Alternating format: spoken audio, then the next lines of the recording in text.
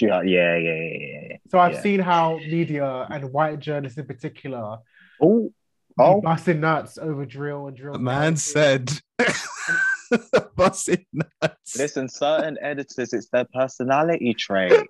It's their personality trait. And Sorry. I've heard verbatim. It's their personality yeah, trait. no, I'm sorry. Like, it's just You so. can't walk a lick without playing Heady One, Central C, H, Oh and man. someone else.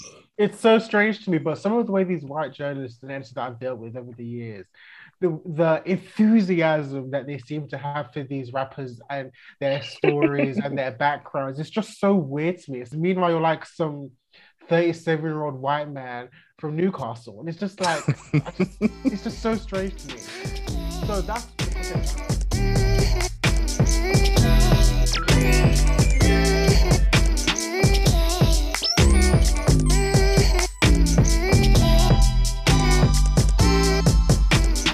All right, let's go. Hello, guys, and welcome to a new season of Don't Let the Stands. This is season 8, and you are here today with your hosts, Eden McKenzie and Nicholas Terrell. and Chopin. And guys, we are so grateful to be here right now. Can't believe it's season 8 already. Been in this podcast game, all three of us, for about almost 4 years now, talking about music and culture. And we just want to say welcome to anyone new who's joining us on this podcast. And just to say, we are Don't Let the Stands. We are a music and culture podcast with a marked focus on stan culture. But in a nutshell, what that means is we talk all things music and anything to do with what's going on in the world right now and how it relates to culture overall. So yeah, we're going to start off by just asking how everyone's doing. But first and foremost, I just want to say to you listeners, how are you doing? We've been away for about 4 months now. It was December 21st, our last episode. And it's been a while since we've spoken. So much has happened recently. You know, energy prices going up, what's going on in Ukraine. And we send our condolences and love to everything that's going on in Ukraine at the moment. But overall, we just want to see how you're doing because it's been a very trying last few months. So please feel free to join the conversation at DATSPOD and just, you know, let us know how you're doing. We're going to go straight in to see how everyone else is doing because it's been a while since we've all spoken. So, Nick and Shoppe, how are you doing? Do you want to go first, Shoppe? You can go. It's all good. Cool. I was kind of figuring out how I felt, like literally. But no, it's actually been a bit longer for myself, so it's a bit weird. I was like trying to find my mic earlier. It was just like, oh, like that's a part of like that was a part of something like way back when, but like it's so weird to like do this setup at home again. But it's not bad weird, it's like good weird. It feels like refreshing to be back and kind of talk music in a different way, like offline, with people who have a mutual kind of love and passion for it. Yeah, like a lot has changed since I left the mic temporarily and stuff like that. And it's a new year, obviously. So yeah, like weather's crazy, London's crazy, emotionally being up and down, but yeah, excited to see what this season has in store, to be honest. But yeah, good to be back. How are you, Shoppe? Yeah, likewise. A lot has definitely changed. There's been a lot of lessons and revelations and epiphanies that definitely came in a big flux towards the end of last year. But I feel like even already as we approach April of work, I've already gone through quite a few changes as Legacy taught us in 2009. Yeah, and yeah, likewise, it's interesting to be back in a weird way. It's like, oh wow, we're doing this again. But yeah, I'm glad we're here. I'm very appreciative of everyone that has tweeted us or DM'd us or people I've met in person and said good things. And of course, I'm happy that the three of us are back together. As always, life is ghetto, capitalism is long, but here we are. I just think now in a place where I'm just trying to be more intentionally positive and step out on faith a bit more than I used to. So I'll leave it at that. See, Eden, I was open today. And we love to hear it, as always, man. And I appreciate the fact that you're open. Yeah, man. For me, it's been pretty much the same. We haven't really spoken on this podcast since December, so it's been 4 months. Yeah, 4 months. We usually take about 2 months in between a season, 2 to 3 months, just to kind of have a break and go back to our normal lives. For me, I've been basically just doing a lot of work trying to figure out what I want to do next, where I want to go next, kind of what's next for me individually. I'm in a writing group now and we write every morning, and just trying to be a bit more creative, kind of tap into that side of myself. And yeah, that's pretty much me, man. Like, I just feel like I'm in a good space. I'm happy to be here right now. I also want to give a shout out to Benga. So I went to get some food with one of my best friends, Amara, and one of our listeners, who goes by the name of Benga, approached me and was just like praising the show, sending loads of love and kind of just basically shouting us out. He was like, "Oh, I love Shope's opinions," and I was like, "Oh, you love Shope's opinions? Okay, cool." And yeah, he was talking about being Nigerian and like he's representing for Nigerians and stuff like that. Passed it on to Shope. Also, I want to give a shout out to Rachel Datey as well. So she approached me. I think it was 2 months ago or something like that, whilst I was at a housewarming, and she was just like, "Love the podcast, love what we're doing, all of the above." Already gave both of these people a shout out on my other podcast, This Is We, but I just kind of wanted to give them individual shout outs on this podcast as well, because this is the one they said first. But overall, I feel really good. And it's nice to hear that people are kind of listening to this podcast and engaging in it in a positive way. And saying that, if you're listening to this podcast right now, please feel free to send in a voice note. There'll be something in the bio that you can click on and it will allow you to record a voice note just to send your love or anything along those lines, like recommendations or anything. We're happy to kind of hear from you, engage with you, and really kind of see who's listening to the podcast. We're always surprised. So feel free to send anything whatsoever. But like I said, it's been 4 months. So I imagine there's a lot of music that all three of us have listened to. There's definitely been a lot that's been released around the world. So we'll go straight into the music section. So Shope, do your thing, man. And before we do that, I also want to do a quick shout out. I was out for my friend's birthday on Saturday and I bumped into someone. Well, actually, this person was with us, my group of friends. His name is Kwame, known as the V_prototype09 on Twitter, and he was just gushing and saying wonderful things about us and what we do, and naming particular episodes and coming for me if you're not respecting Winter Runner, and yeah, and like he's just like, yeah, he says like our commentary is top notch. So I had a great time with you on Saturday, sir. Jokes all around, funny times, but also thank you once again for taking the time to listen to us and really fuck with us, because like I said, you were naming like specific episodes and things that we've all said and stuff like that. So thank you very much. And music. I'm going to pause you for literally 5 seconds. If you could rate this podcast 5 stars, you'll be helping us out in incredible ways that we wouldn't be able to describe. If you could also subscribe to us on Apple Podcasts or Spotify, it helps us let the big guys know that we actually have an audience and we can continue to grow as an independent podcast and bring music culture to you on different levels. So please, guys, subscribe and review the podcast. Love always. Back to listens.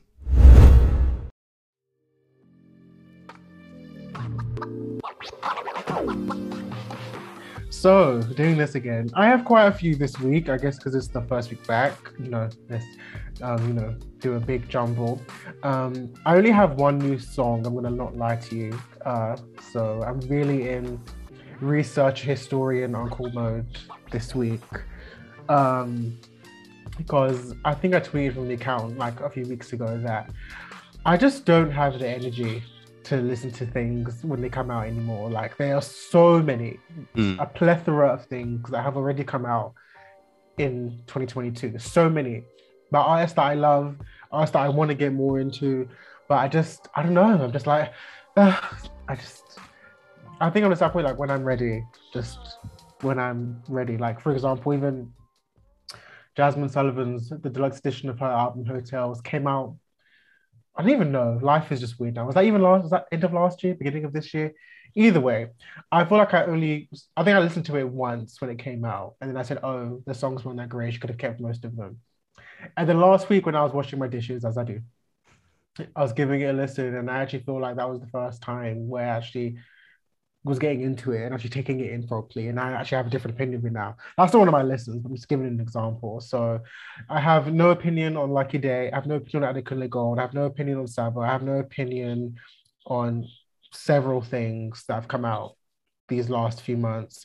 Alex Isley, don't have an opinion at the moment. Rema, have no opinion. I'm sorry. Neo Archives, have no opinion. I'm so sorry. Ego Eleme, Asher, Santi, Koji Radical, my guy. I have nothing. I'm sorry. Tinashe's re-release, Robert Glasper.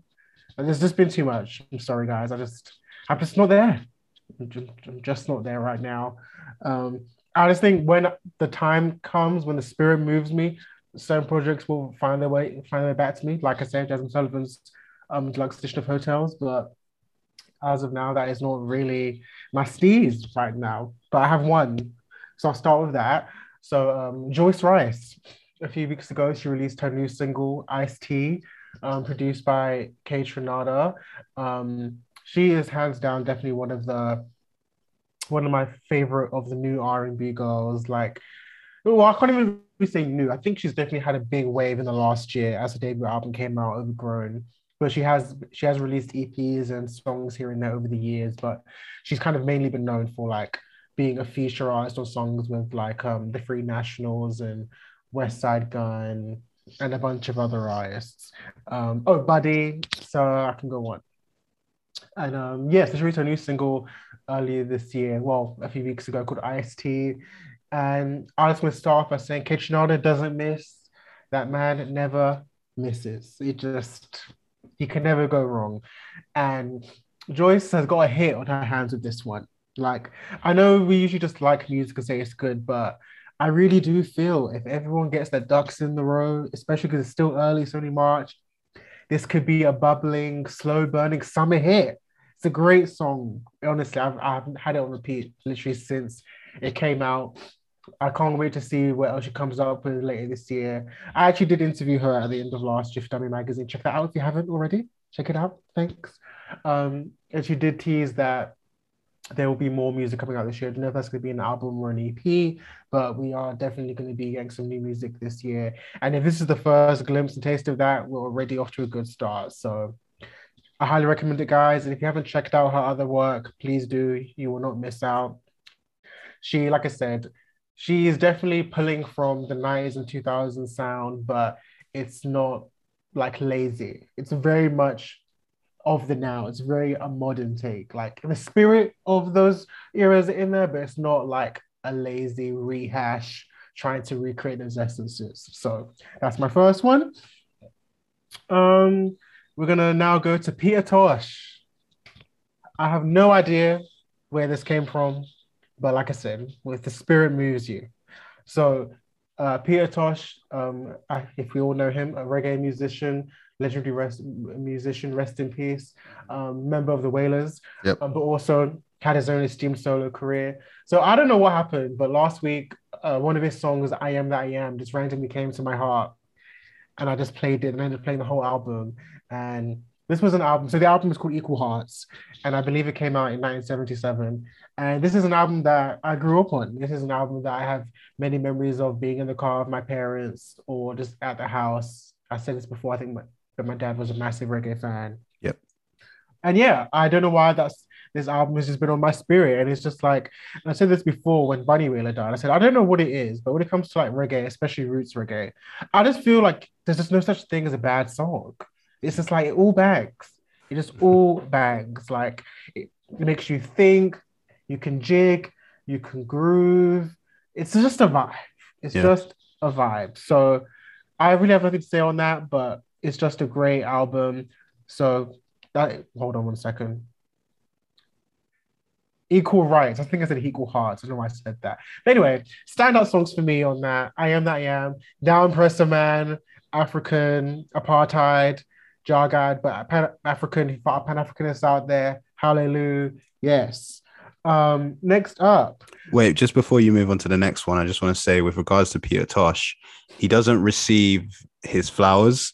And funnily enough, a few months ago, I was watching a documentary on him because a lot of Jamaicans talk about Peter Tosh as the standout star in the Wailers. Bob Marley gets the kind of credit, and in my opinion, he deserves it because of everything that he did.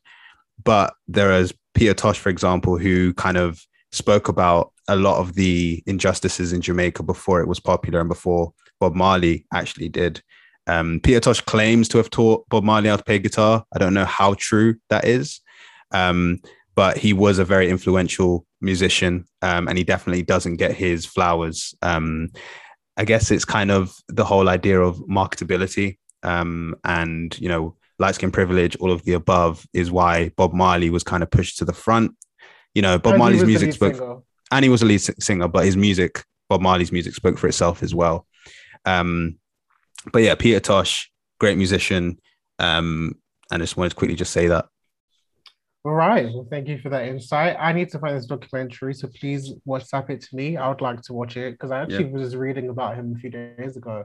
And I knew he was dead, but I didn't know how he died. So he was murdered in a home invasion, which was quite tragic. Yeah, he was robbed. They broke into the house and murdered him. I can't remember how, why. They tortured him for a couple of days and then they shot him. I didn't know that until last week. And I was like, oh, wow. I think it was like 43. I was like, oh, damn. Yeah. Wow. But yeah, so Peter Tosh. Next up, we have Tweet. Tweet, not as in Twitter, Tweet, the singer, Charlene Keys from the early 2000s, but forever. This isn't a decade show. Music is forever. So I've just been listening to her entire catalog, really. Like, I just think I tweeted that she's just a vocalist, a guitarist, a songwriter, arranger that does not get her just dues, especially I think we just look at her for just Oops, Oh My. And obviously, great song, banger, but it actually upsets me because people will hear that song and not even realize what she's actually truly capable of. And it kind of was like a blessing and a curse for her because it was a massive hit, put her on the map. But people don't actually realize that she's really a talented, multi-talented artist, like completely multifaceted. And it's like her album, Southern Hummingbird, which turns 20, I believe, next week, actually, is hands down one of the best R&B albums of the 2000s. And if you haven't checked that out, you should. It's just, I just can't say anything. It's just damn good. But even beyond that, her most recent album, Charlene from 2016, incredible. That's what kind of got me back into her. There was a song on there called Priceless, which is just the perfect song to play in the summer. It's just the perfect, beautiful, caressing song. And she's just, the way she arranges, the way she writes, it's just a lush production. She's only worked with the same producers her entire career. She doesn't really branch out to be the hots of the hots. She just works with the same group of people. She takes her time in between projects. I kind of get mad at that, but then I realize greatness takes time. And then even one of her EPs, Simply Tweet from 2013, incredible 70s inspired funk on that project. She just, Tweet, just everything. Southern Hummingbird, It's Me Again, Charlene, even just all her unreleased stuff. Check out, for anyone who's brokenhearted at the moment, I don't know, whatever, but get away, move on, let that song empower you, lift your spirits up. Hallelujah. Right. I'm going to be quite quick now because I don't know, I do have quite a few, but I'm just going to say them quickly. So the next one is Time is Ticking by Loose Ends. We don't know who they are.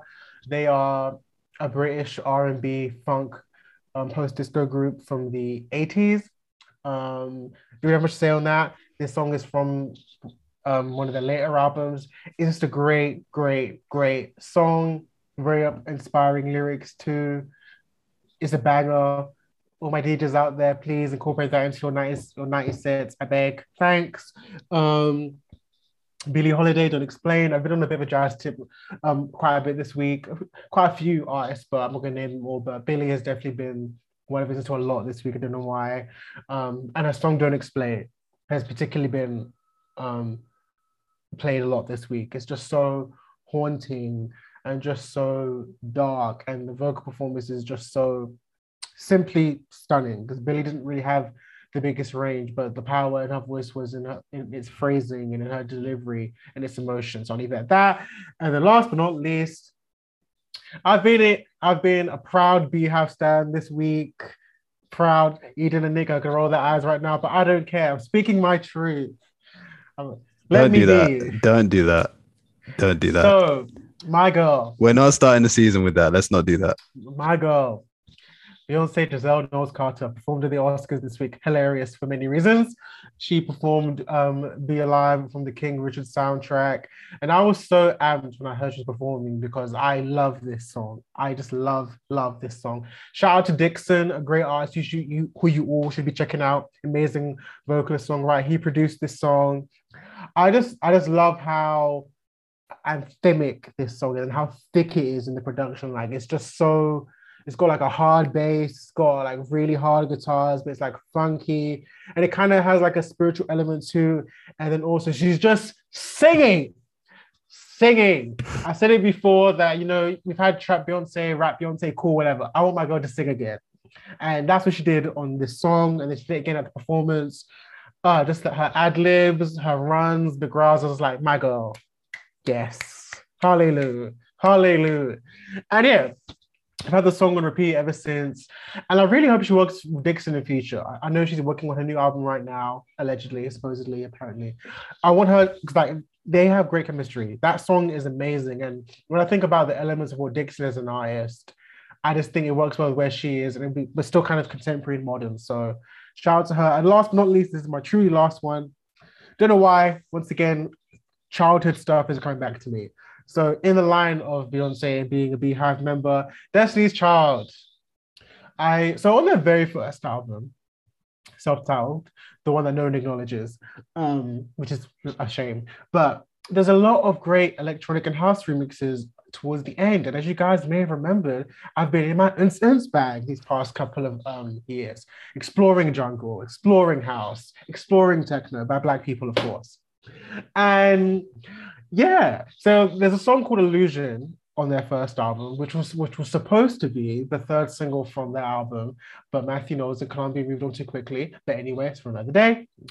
And at the end of the album, there's a house remix of that, which as a kid, I did not care for, did not understand. But now, with the ears that I have now, the much I have now, like, I randomly played it a few days ago. And I'm like, wait, this is a banger. Yes. Hallelujah. Songs, a tune. It's like 8 minutes long. It's just a really great soulful house kind of vibe for like, so fans of like Louis Vega and that kind of vibe. Like, so kind of like whatever, I can't really think of it right now. But you get my point. Really like soulful disco-y house kind of vibe. And it's new vocals.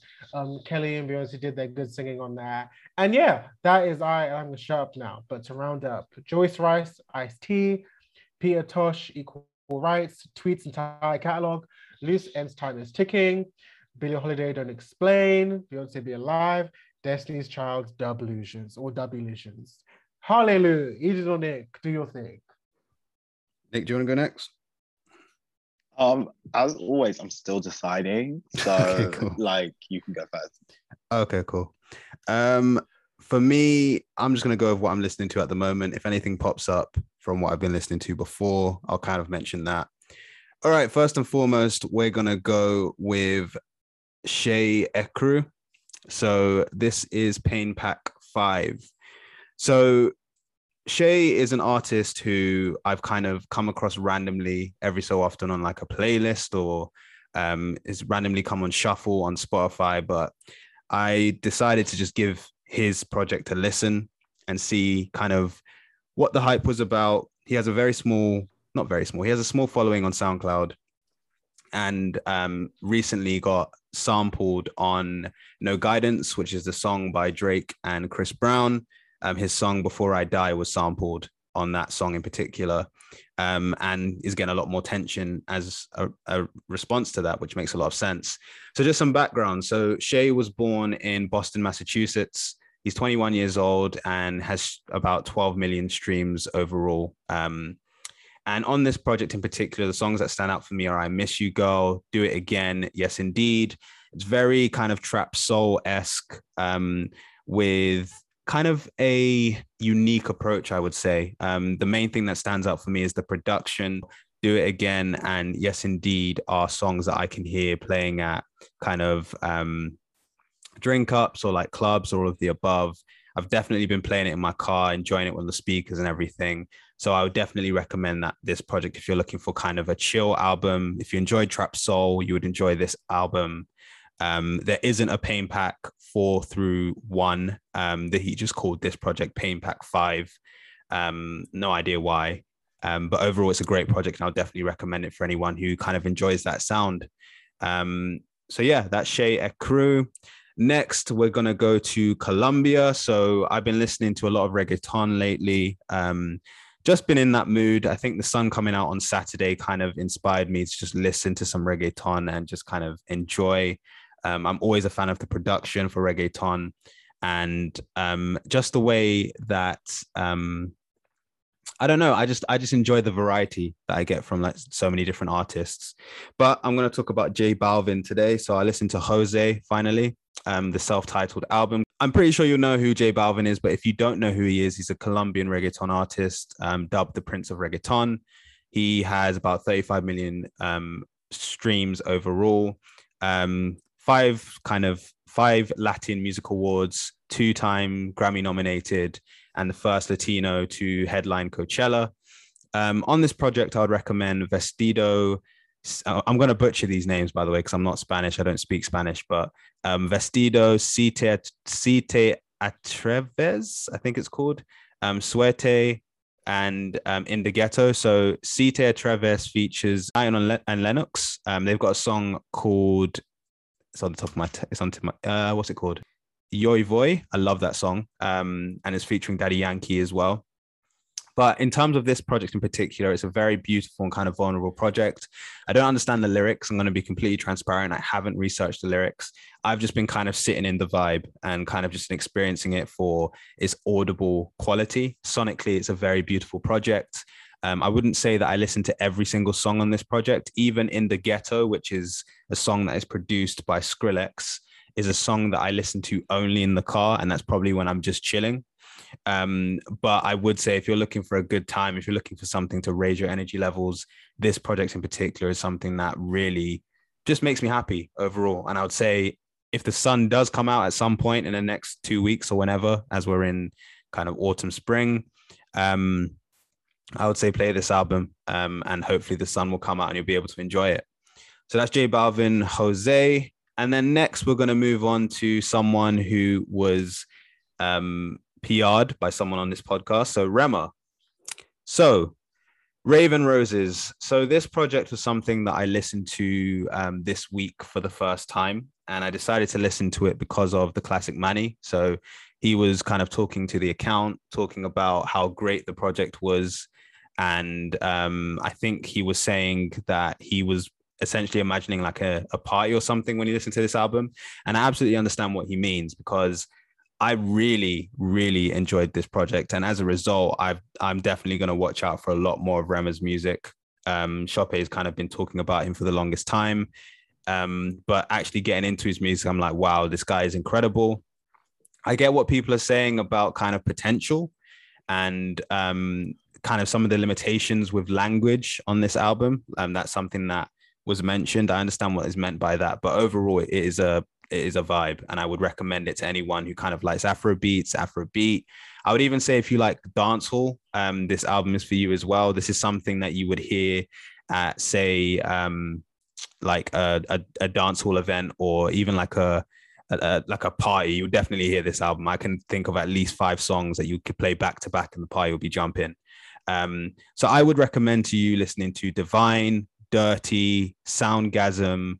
My favorite song is FYN featuring AJ Tracy. Don't know if we needed AJ Tracy on that song. We didn't. Just keeping it 100. The Chris Brown feature, I again don't know if we needed Chris Brown on that song. I kind of feel like Americans, when they jump on like Afrobeat song, or even like just Afrobeats, when they jump on Afrobeats, they kind of interact with it like it's like West Indian. I find like they start saying words like pum pum and stuff. I'm just like, I don't understand. Speak on it. It's very confusing. I don't understand. It's like they put this weird twang on their words as if they're trying to make an accent of some kind. And Chris Brown on this album is kind of guilty of that. He does that quite a lot on songs that I guess are kind of geared towards like West Indian audiences or even like West African audiences. Yeah, it didn't really work for me personally, but this project overall is great and I would definitely recommend that. I feel like Chope has something to say. No, I'm very excited to listen to the album. Like I said, obviously I've just not really had the mental capacity to dive into it, but you know, you mentioned it. Yeah, you know, I was doing his PR the year and the first year and a half that he was out, and when I just look at how far he's grown since then, how far he's come since then, it's just like wow.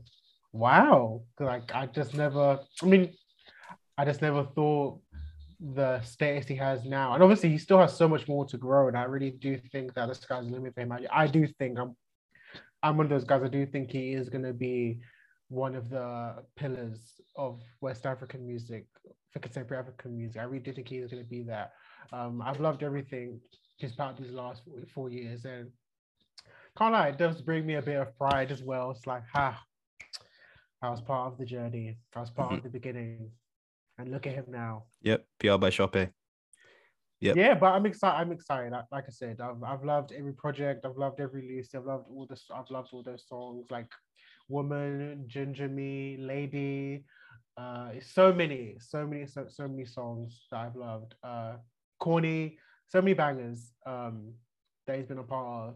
And I'm just like, yeah, I'm just so excited he's finally put his debut album out, because I know that they took his time with it. Like there was a lot of pressure from the Nigerian audience, but like he was just releasing EP. But you know, I haven't heard it, but from what everyone has told me, it just brings true the old adage: greatness takes time. So I don't know when I'm going to hear it, but I know that when I do have the time or when I'm in the moment, I'm sure I'm going to be jigging. Yeah, most definitely. And also just on that topic of like releasing EPs, like countless EPs before the album and your fans kind of demanding it. I was listening to an interview by Nipsey Hussle a couple of weeks ago, where obviously it's an old interview. Nipsey was talking about advice he received from 50 Cent with regards to releasing a debut album. When I dropped Crenshaw, Top Moscow was hitting me.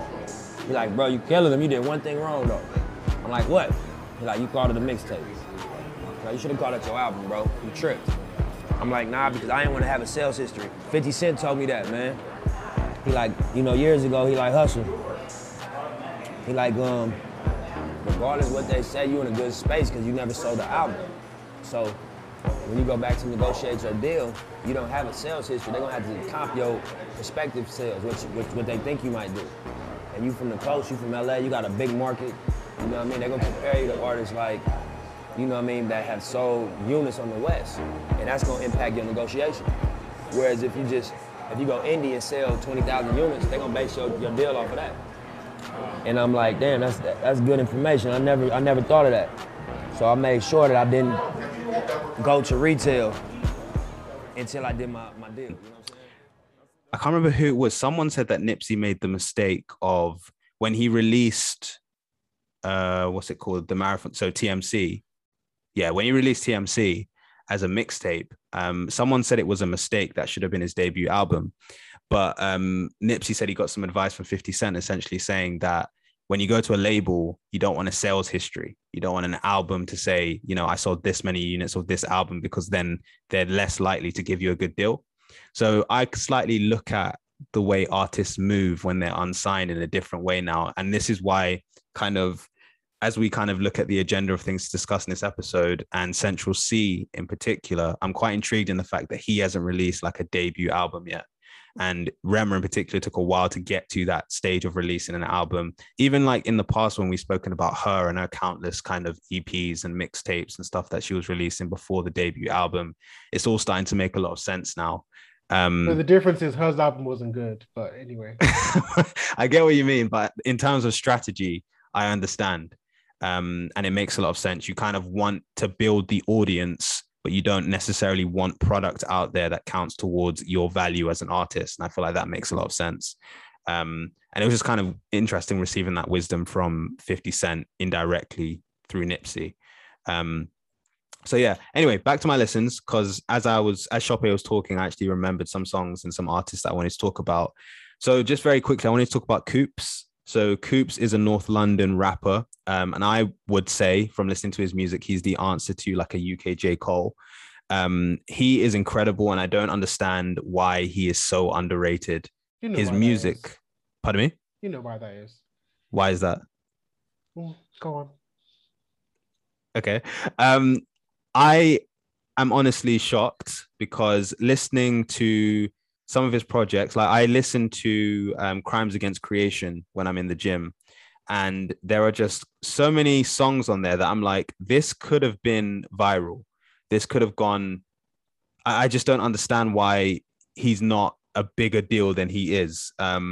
Even Lost Soul, which is my favorite of his projects, there's a song on there called So Cold, which features Sophie Faith and Benny Banks. I'm just like, why isn't this guy a big deal? Because he is genuinely very talented. Like, it's very jazz oriented rap.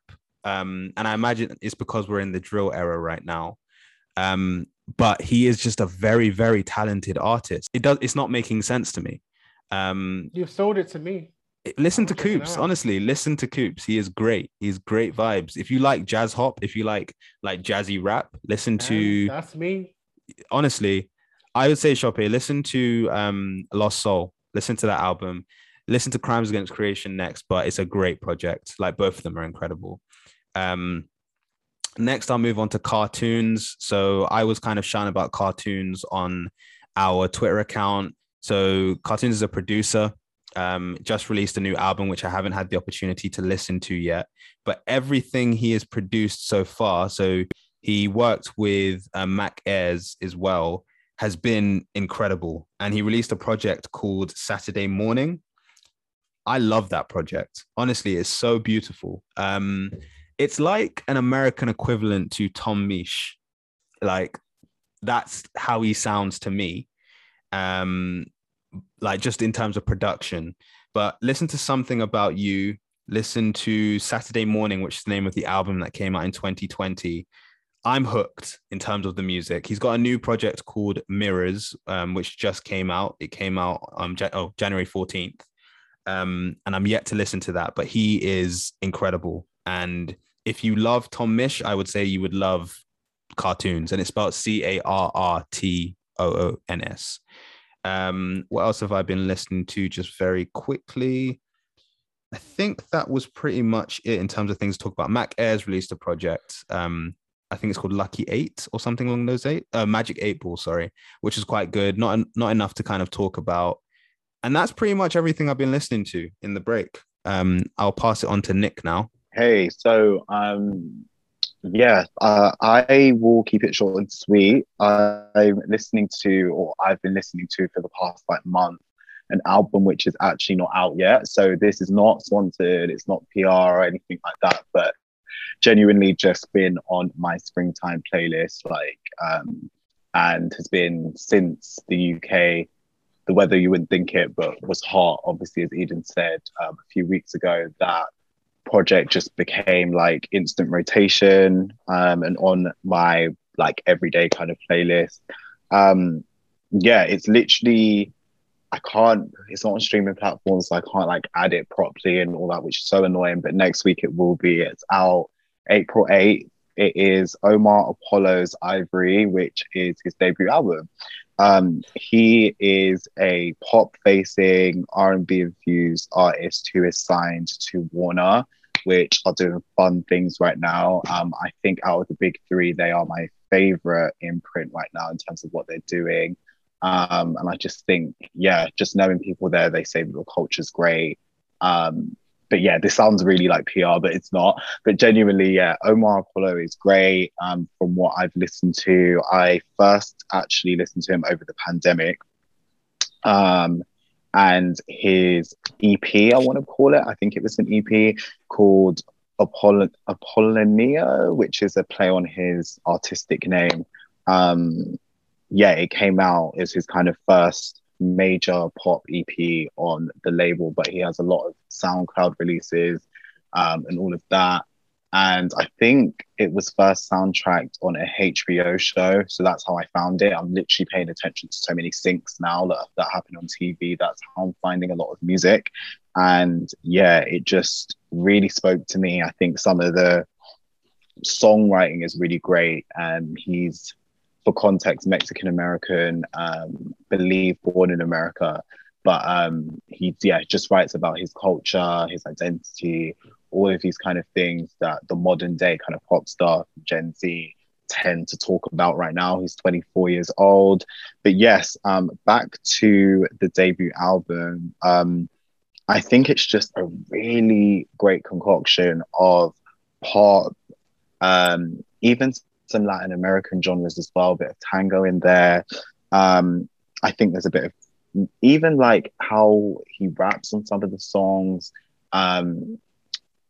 very kind of sometimes trap infused, but not like begging it trap infused, kind of more he's taking it and playing with the flow to be experimental, kind of that way. So kind of the trap flow that you'd hear a lot in one or two of the songs. It's not too heavily imbued on that album.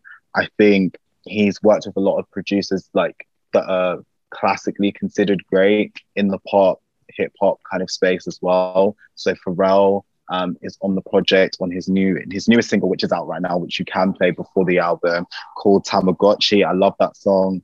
But the song that's yet to be released is track number 3. Hopefully the track list stays the same, but it's called No Good Reason. I just literally, that is the soundtrack to spring for me. Like, it's so great. It's very funk infused. It's very experimental in the production. It's very like textured, but then industrial in some of the production as well. And it's just very kind of, I call it like if the personality of Bubbly was infused onto a soundscape. You'll get what I mean when you press that play on that song, if you decide to press play next Friday. But yeah, I think he's a great performer. He's been on Jimmy Fallon. I think he's getting the push, the Olivia Rodrigo effect. That's what they want from him. It seems like he's definitely a label priority, it seems like. But genuinely, beyond the buzz, it's like the material is there to match for me. I just love his visuals. I love the artwork. I just love when pop-facing men in the industry are actually trying with their artistic vision, look, sound. It all comes together as a package. And I think, you know, there's a lot of effort there. And I just think, you know, it is a very Gen Z in terms of being open with your feelings, like talking about how you feel and stuff like that. But I think he does it in a very organic way, mixing between sharing but not oversharing to the point where you're on social media every day as an artist and there's no mystique. So there's a tension between the push and the pull, but a healthy tension where giving but then not giving in terms of himself. So yeah, I really love the offering and the package there. And I think that this album will hopefully do well. But to be honest with you, weirdly enough, like Eden was talking about albums, and I actually think, because I'm going to talk about another artist who just released, you know, a second album over the last week, and I think a lot of artists don't care about the album moment anymore. In it's got a double-edged sword effect to it, because even Rema, I didn't think he was, to be honest, ready like for the debut album moment. I know there's a lot of buzz, but I think there's more building to do, especially where Afro fusion, Afro beats, Afro pop, what you want to call it, how it's building itself in the West, in the Western arena. And he's definitely an artist who wants success in the West, like clearly from the festivals that he plays, the performances that he does, the regions to which he performs in. There are some artists that typically just stick to, I hate to use Africa as like a continent, use Africa as a country when it's a continent, but stay on the continent of Africa and just perform around there. And some don't even perform in South Africa, you know? So it's like, I think he's a very global artist and there's a lot of building work. You know, you have Shenzia, who just released her debut album, which shocking to me, like there's a lot of building to do, and there's no shade in that. I really don't see it as shade. It's just lessons, and it's great lessons, to be honest with you. I think obviously she signed a US deal, signed to the Weeknd's management, got the Megan Thee Stallion feature, got the Tiger feature, there's a lot of artists that feature on that album. I think even Young Thug or someone adjacent in the trap world is on the album as well. And I think they thought the features would carry it, which age old tale, this musical history in this, that it doesn't work if your personality, especially with dancehall. Dancehall had its renaissance in the early 2000s. So there's a moment in especially the US market, which she's clearly trying to penetrate that that was missed. You know, a lot of building, even a Sean Paul 2003, you know, album numbers weren't amazing, you know, in the early 2000s and stuff like that, where dancehall arguably was at its highest in the US market. Back to my main point, with albums, an artist, newer artist, Gen Z artist, or Gen Z facing artists, I feel like they just release albums now, and albums in some cases just act as it's a history piece. You know, when people come back in 10 years, it didn't sell as much, but the music was there, the quality was there, but they don't, some don't care, to be honest with you. Even Doja Cat, Pink, Hot Pink, that didn't do well in its first phase of release. Say So was the reason that it came back and had its resurgence, and now has a long-standing record on Billboard, one of the biggest for a women in rap.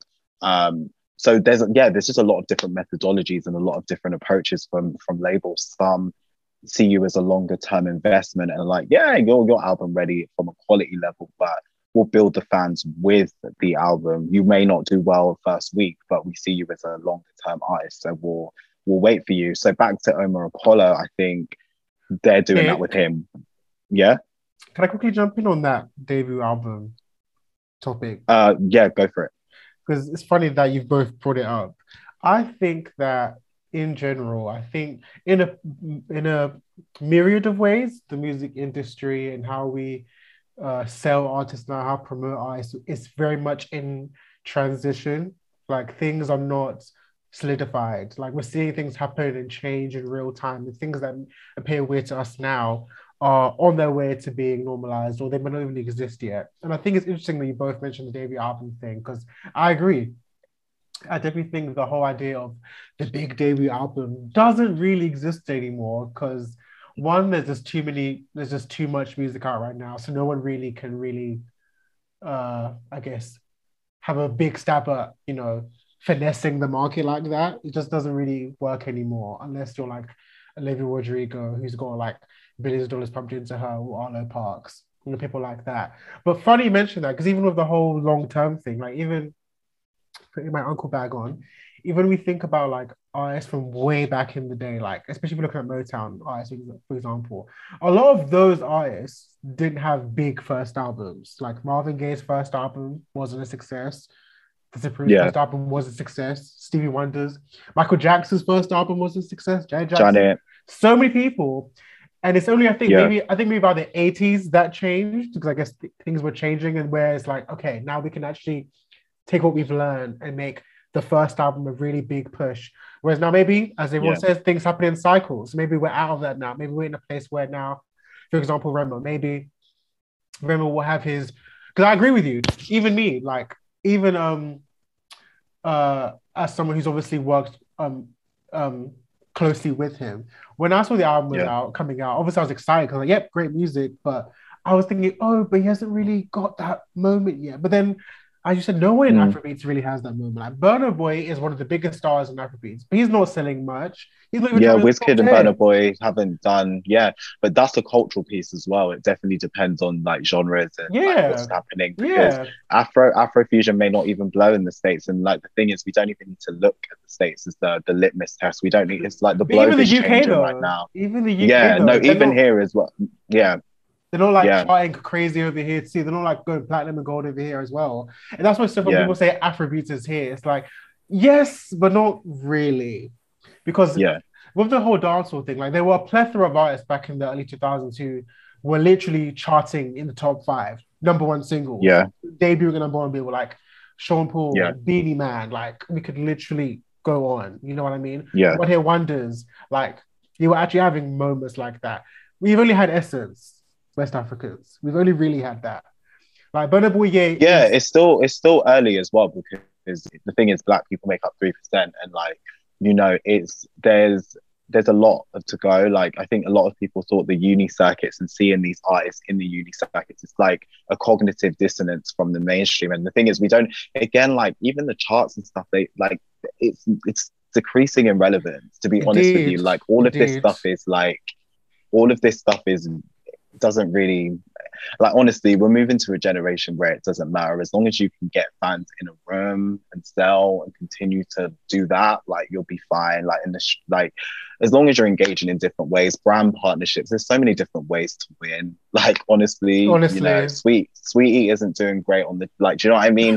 But in terms of the branding, this isn't even shade. She's the branding queen. Like, she's teaching Megan how to do some shit. She's teaching the boys how to do the shit. You know, she's killing it in one lane. And in another, her debut album isn't even out. So there's so many different approaches. And I'm just looking from it from a really tactical point of view. Like, there's a lot of ways to gain money. There's a lot of ways to gain exposure. There's a lot of ways to gain partnerships. You know, rappers are going to TV now, Denzel Curry, all of this. Like, there's so many different ways. Like, so as Shoppe said, the debut album thing cycles, and in the streaming era, that cycle's just come back around again, I guess, like in a different way, in a contemporary kind of fashion, in my opinion anyway. But yeah, Omar Apollo. But with regards to like, no, but just with regards to the way that, because I'm going to go from like a really simple level, because I think it's also important that we look at it from like an aesthetic base as well. I don't think a lot of people know, like, outside of maybe people who are like really invested in music and kind of engage with music news quite a lot, I don't think people really know the difference between albums, EPs, LPs, all of the above now, because of how it surfaces on streaming platforms. Because when you click on an EP, for example, it says album a lot of the time. Like, I've made that mistake a plethora of times where I've clicked on something and I'm like, okay, this is their debut album, where in fact they haven't actually released anything. And I think that in itself is part of the issue, because, you know, artists are treating EPs like albums now. Like, okay, I'm gonna use Central C. Like, if we look at what was it called, Wild West, that he released in 2021, sorry, which went to number 2 in the UK. He released so many music videos for it, that like so many songs on that went into the charts, and he interacted with it like it was an album. Nipsey Hussle did the exact same thing with all of his mixtapes and EPs that came out. So many artists are doing that. And I think you're both right. I think people, like, artists don't really necessarily care about albums anymore. But I also do think there's more investment in kind of how the artist wants to be positioned. There seems to be a lot more brand kind of positioning on social media that I'm seeing from the likes of Doja Cat and, you know, Rema. 100%. In the UK, a lot of drill artists. But we're kind of in a space where, you know, music is so, like, I don't even know how to explain it. Drill is the thing at the moment. We can't deny that. Like, drill is the thing that's taken over the world. Everyone's interacting with it. I saw an article the other day about how Ghana is kind of seeing a like resurgence in interest from around the world because of drill. I can't remember what it was actually called. What they call it. It is Ghanaian drill, but there's a like particular name which means like backwards something in Ghanaian. I can't remember in Twi. Sorry.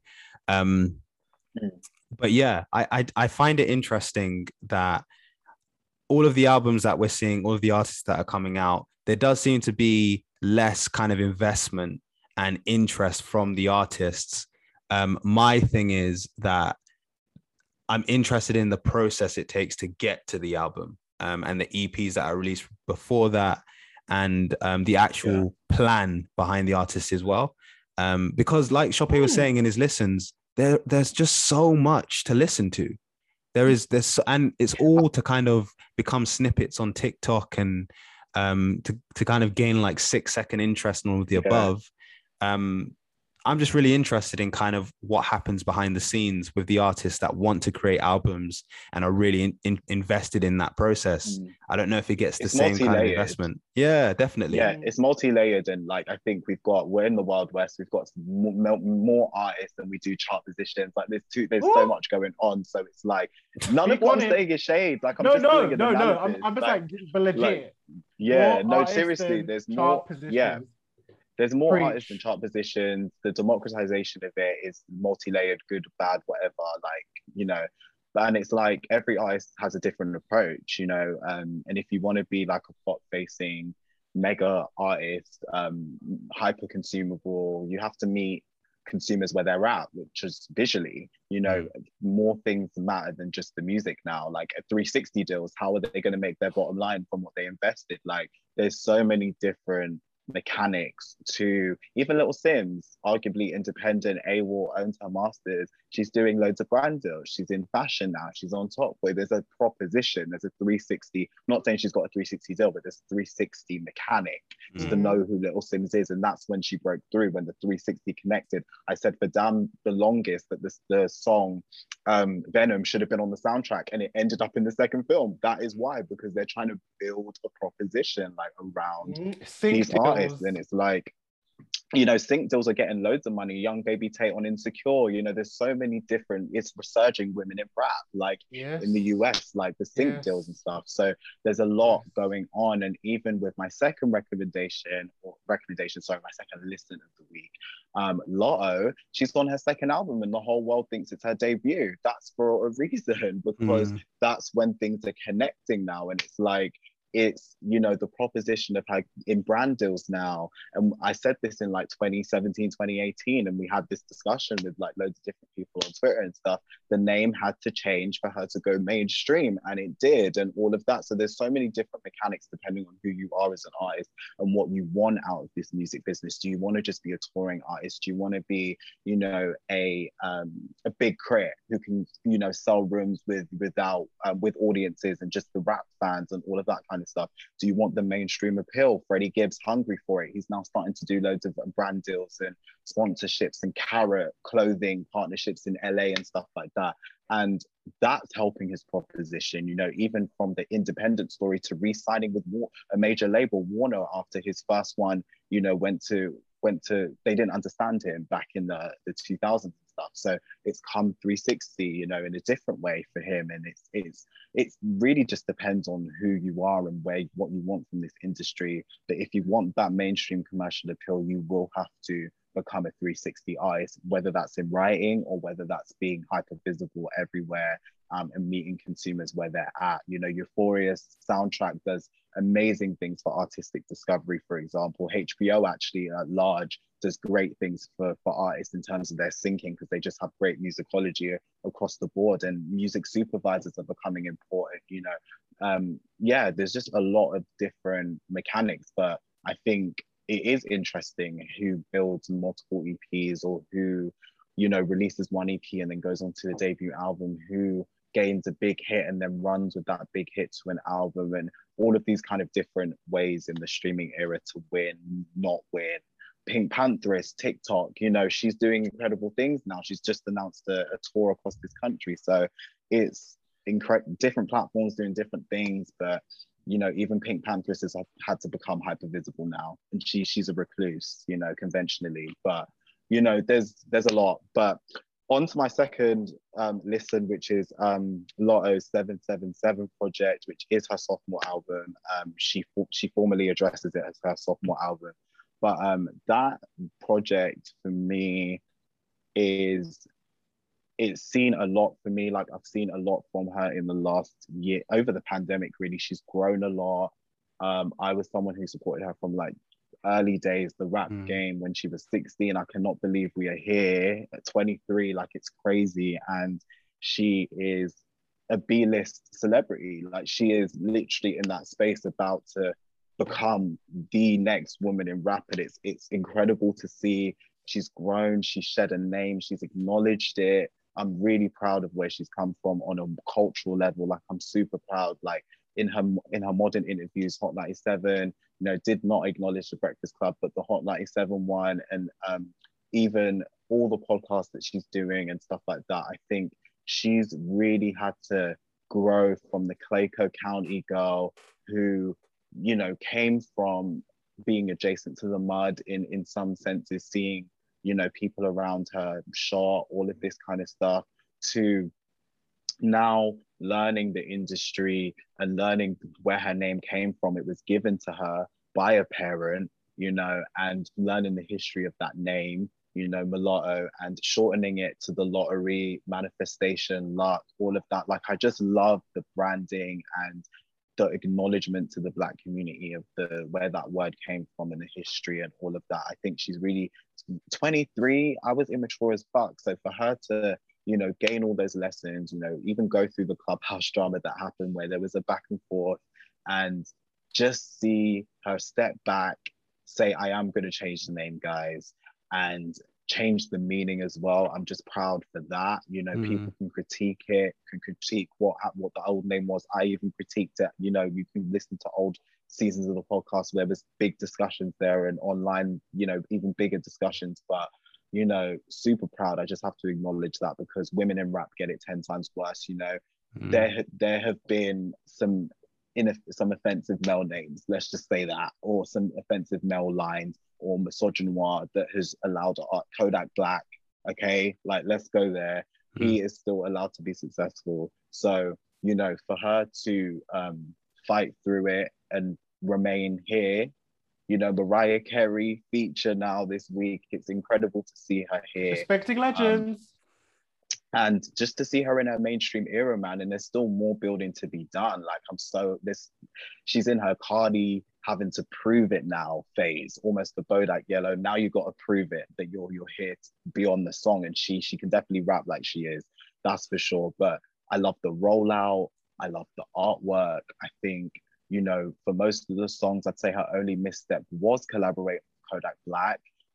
That song, I wouldn't, you know, there's a legacy there. She should have not done that. But again, there's lessons, and hopefully she looks back retrospectively and can grow in that sense. But, you know, there are artists who are doing worse things right now. It's absolutely fine for now. Let's just see where that goes. But I'm really proud of the intro. I think, you know, rap album intros are making a comeback. You know, I love it. You know, even Cardi B's debut album intro was great. Meek Mill's Championships intro, even though, you know, whatever his life is saying right now, but like, that intro was great. Love that. And Meek Mill has always been the spitter. You know, I think we are having a resurgence in real lyricism, you know, being cool, like, and really like being, you have to spit on the mic, you know. I'm seeing Lotta do some freestyles on her album rollout as well, was really motivating, inspiring too. And I just wanted to win because she's a real rapper, you know, in terms of like writing the lyrics, spitting the lyrics, like really about what she says and what she raps about. Like, it's not just a placebo, it's not like manufactured. Like, she's definitely, I've seen through interviews and experiences, like from people around her, that she lives what she raps about, you know, and she acknowledges every one of her shortcomings now at 23. And I just love the artwork being like her on a circus kind of target screen of like all the targets that she's had to face and stuff like that. And I love the 21 Savage song, Really, which is the single. I think for the most part, I think most of the songs on this album, I'm just looking through the track list if I didn't enjoy any. I did speak about the Kodak Black one. I think it was shocking to me, to be honest with you, because she can spit, but her biggest challenge has been utilizing that pen to make a song that just sounds cohesive and great overall. And I think she has been able to do that. I was super skeptical when Big Energy first came out, and I will acknowledge that. Obviously, the visuals did. It was looking a bit like a Doja Cat Say So, just in the mechanics. Someone said Doja the Stallion, and I screamed. Yeah, like it did amalgamate the success of Doja and Megan with their TikTok heavy, or TikTok popular, sorry, not heavy, TikTok popular songs that trended throughout the pandemic and stuff, and led them to their respective number ones in different weeks. It did sound like an amalgamation of that, but she proved me wrong in being able to now almost enter the top 10 of the Billboard Hot 100. And it's beautiful to see when a label actually invests in a single and plays the long game. This song has been out for like at least 6 months, or over 6 months, half a year.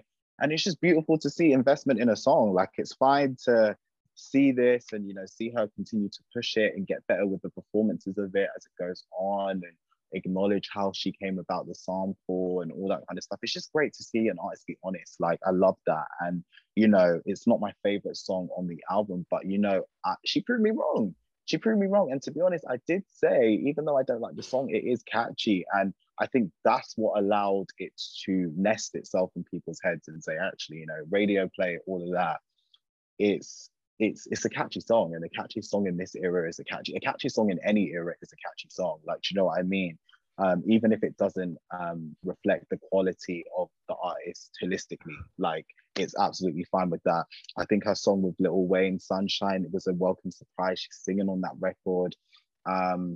I honestly, like, it's a solid piece of work. Do I feel like she can still push it a bit more? Absolutely, but she is on the right way, and I think this is her most cohesive project to date. And to see her really win in her sophomore era, this is beautiful to see. And regardless of how it sells, I still think she is building. So I don't think it is going to be a blockbuster hit. I think it was a social media hit for sure. I think she's still introducing herself to the mainstream. You know, Big Energy is her biggest single to date.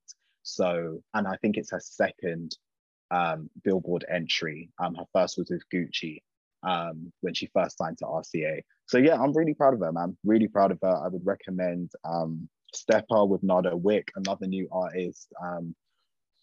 Love Nardo. He is being PR'd by August, arguably one of the best PRs out right now. Like, they're doing incredible work.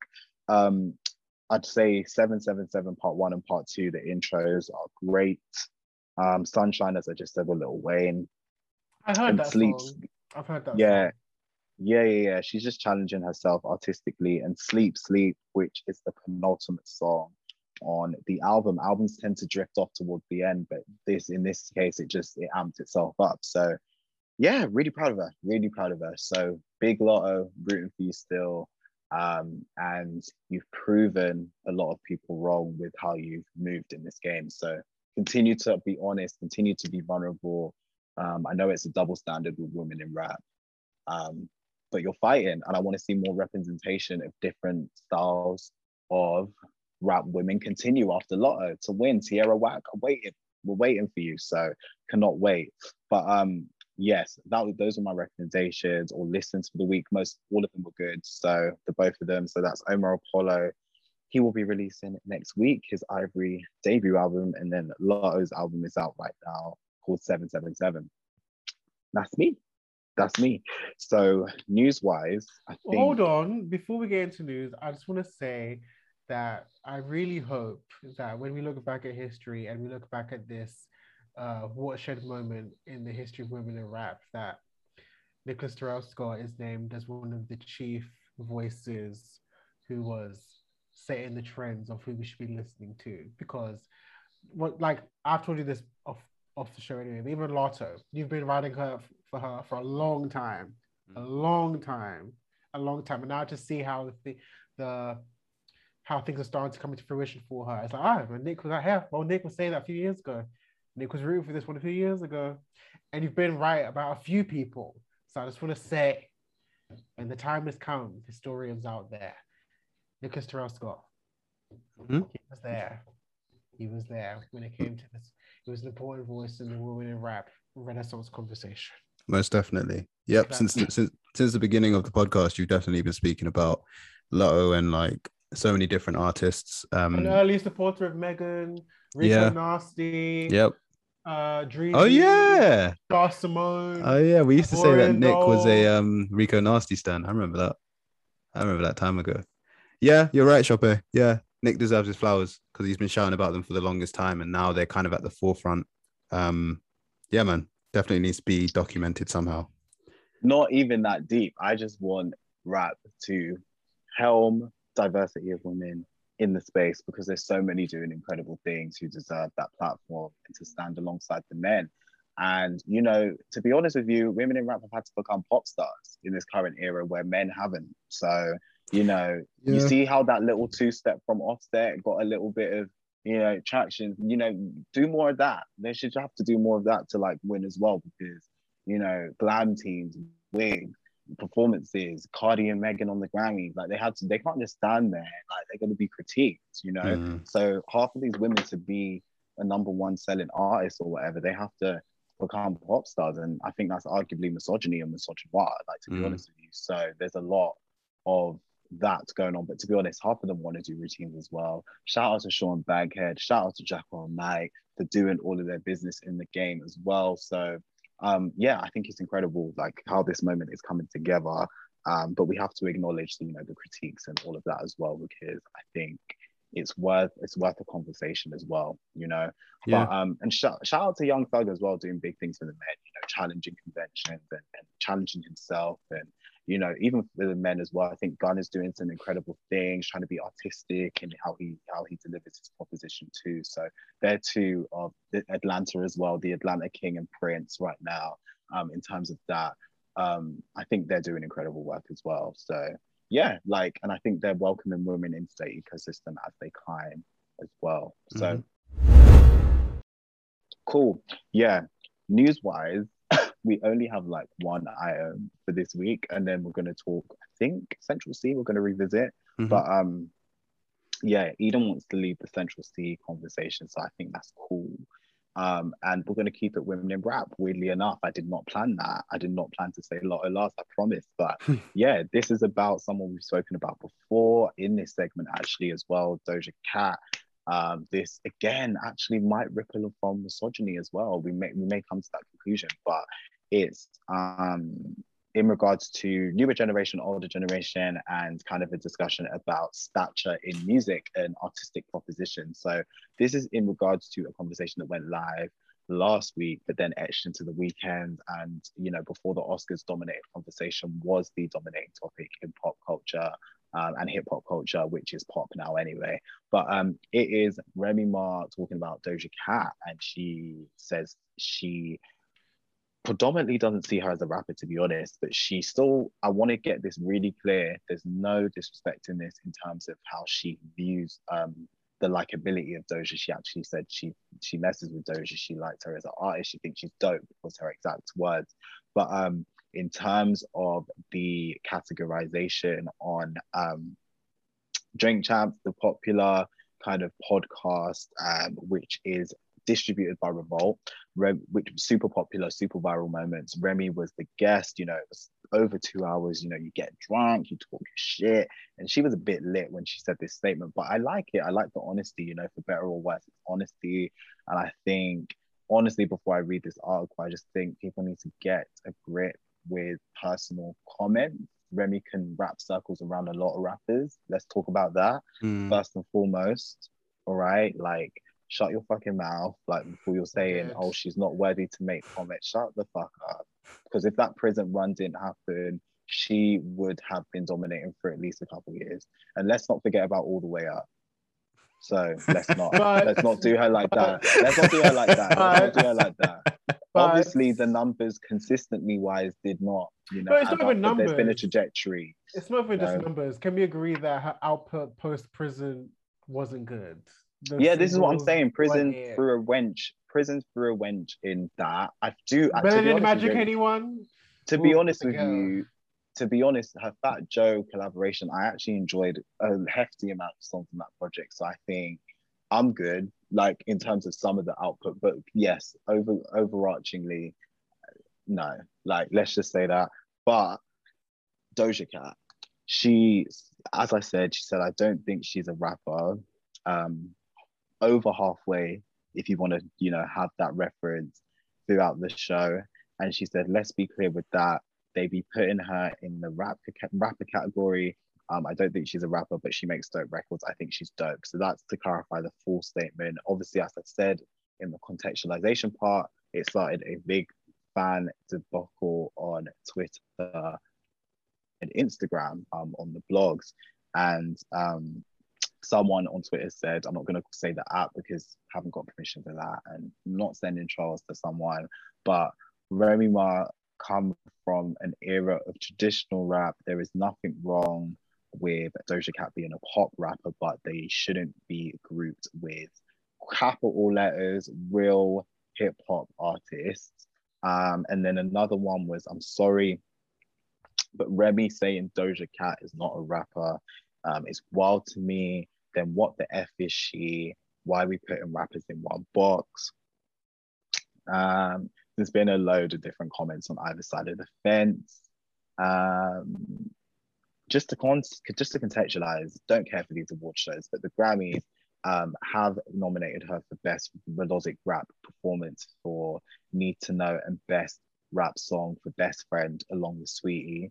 And her Kiss Me More collaboration with SZA, which led her Planet Her album, is up for Record and Song of the Year, plus Best Pop Duo and Group Performance. And Planet Her itself is nominated for Album of the Year and Best Pop Vocal Album. Doja has not acknowledged, to my knowledge, as of yet, these statements, if she ever will, but she did say in a an interview with Genius a couple of years back, maybe a year ago, that she's a rapper. She gives most of these people 8s and 16s, and that she is a rapper to herself. So yeah, that's the full scope of the conversation to date. And it's got us thinking, what defines a rapper and what defines a pop artist? And, you know, all of this kind of conversation, what is the thoughts in the room? Yeah, you know, I have quite a few thoughts. You know, I'm not really structured, but I guess seeing this, I was like, so like, what are like the actual qualifiers? Because the issue mainly is coming from the fact that she also sings, but obviously so does Drake, so does Lauryn Hill. You know, Chris Brown raps too. Do we count him? Whatever. But I think it also just comes down to Remy Ma is obviously a purist. Chris Brown's not considered a rapper first though. He's considered an artist, like, and he's very clearly been known as an R&B and pop facing act. Oh, of course, I was just being stupid saying him, but my point. No. It's great context though, because I feel like the musicality towards his later career definitely fits in a similar space to Doja's.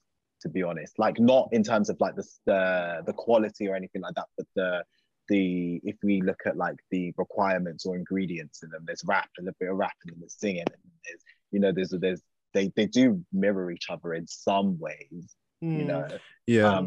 Also, yeah, I think go on. I was just going to quickly say with Drake though, I was reading up on this because like for this conversation, obviously, and me being a Drake follower, let me say that his early material was very rap heavy. The singing came after his debut album, more so like fully formed. The debut had elements. Oh, but he sang on the mixtapes too. He sang on the but like he was definitely, especially on the debut, trying to earn his place in rap very, very loudly, trying to earn. And then the switch up really happened where he was like, you know what? Find Your Love will be my chosen destiny. And then that song is awful. Yeah. Eden, please. Find Your Love is awful. That song is terrible. Eden. I don't care if Kanye wrote it. Auto-tune. You that enjoy Certified Lover Boy, but okay. No, honestly, that song is awful. Find Your Love is a banger. I can't believe you're saying this. I love that song. It's so bait. Wait, don't you like karaoke? Yeah, karaoke is one of Drake's best songs. Would you? Yeah, no, it is. Karaoke is one of Drake's best songs. I mean, not to me, but all right. So wait, you're saying Find Your Love over karaoke? I would say so, yes. Wow. Okay. Anyway, sorry, I detracted from both your points. All I know is Show Me a Good Time is better than both those songs. So what song is better? So Show Me a Good Time is better than both those songs. So I love that song. Yeah, that song's a banger. Okay, there we go. We're family once again. But Shope, where you ended was that she's a traditionalist. Yes. Or purist. Yeah. So sorry, finish your point. Yes, I think that's where a lot of it is coming from, and people that agree with her, because like, you know, we always talk about like the old heads and all that. But you know, for many years, for many decades, there has been a particular idea of what it means to be a rapper. And even in the case of like a Drake or even a Lauryn Hill, even though Lauryn Hill sang, when she rapped, the way she rapped, the heritage she came from was clearly of a certain ilk or a style of rapping. Whereas Doja now, you know, she's a millennial, Gen Z. She's pulling from so many different resources and sounds and influences. And then also, as Eden mentioned it earlier today, but even I mentioned it on the podcast like maybe 2 or 3 years ago, that female rappers can never just be rappers because they're women. They also have to by proxy be pop stars. Like Megan can't make, so rather than Megan just being, oh, she's a great rapper, she's one of the biggest women in the game, why does she have to be that? Like, we automatically put female rappers to compete with Taylor Swift, Beyonce, Rihanna. They can never just, whereas rappers, and also go on your point with Meg, there's a big critique about her flow and all of that, but a lot of male rappers have the same flow, Gucci being one of them. So, Big and Sean. he's never critiqued for it like that. I mean, you know, I think Megan arguably a lot of, and even me, like, yes, there is a conversation. Sometimes the songs sound a bit similar, but I have to detract myself a little bit. Obviously, we can critique, you know, like critique can be critique, but we have to detract ourselves a little bit and be like, is the landscape really fair to Megan? It's not. Nope.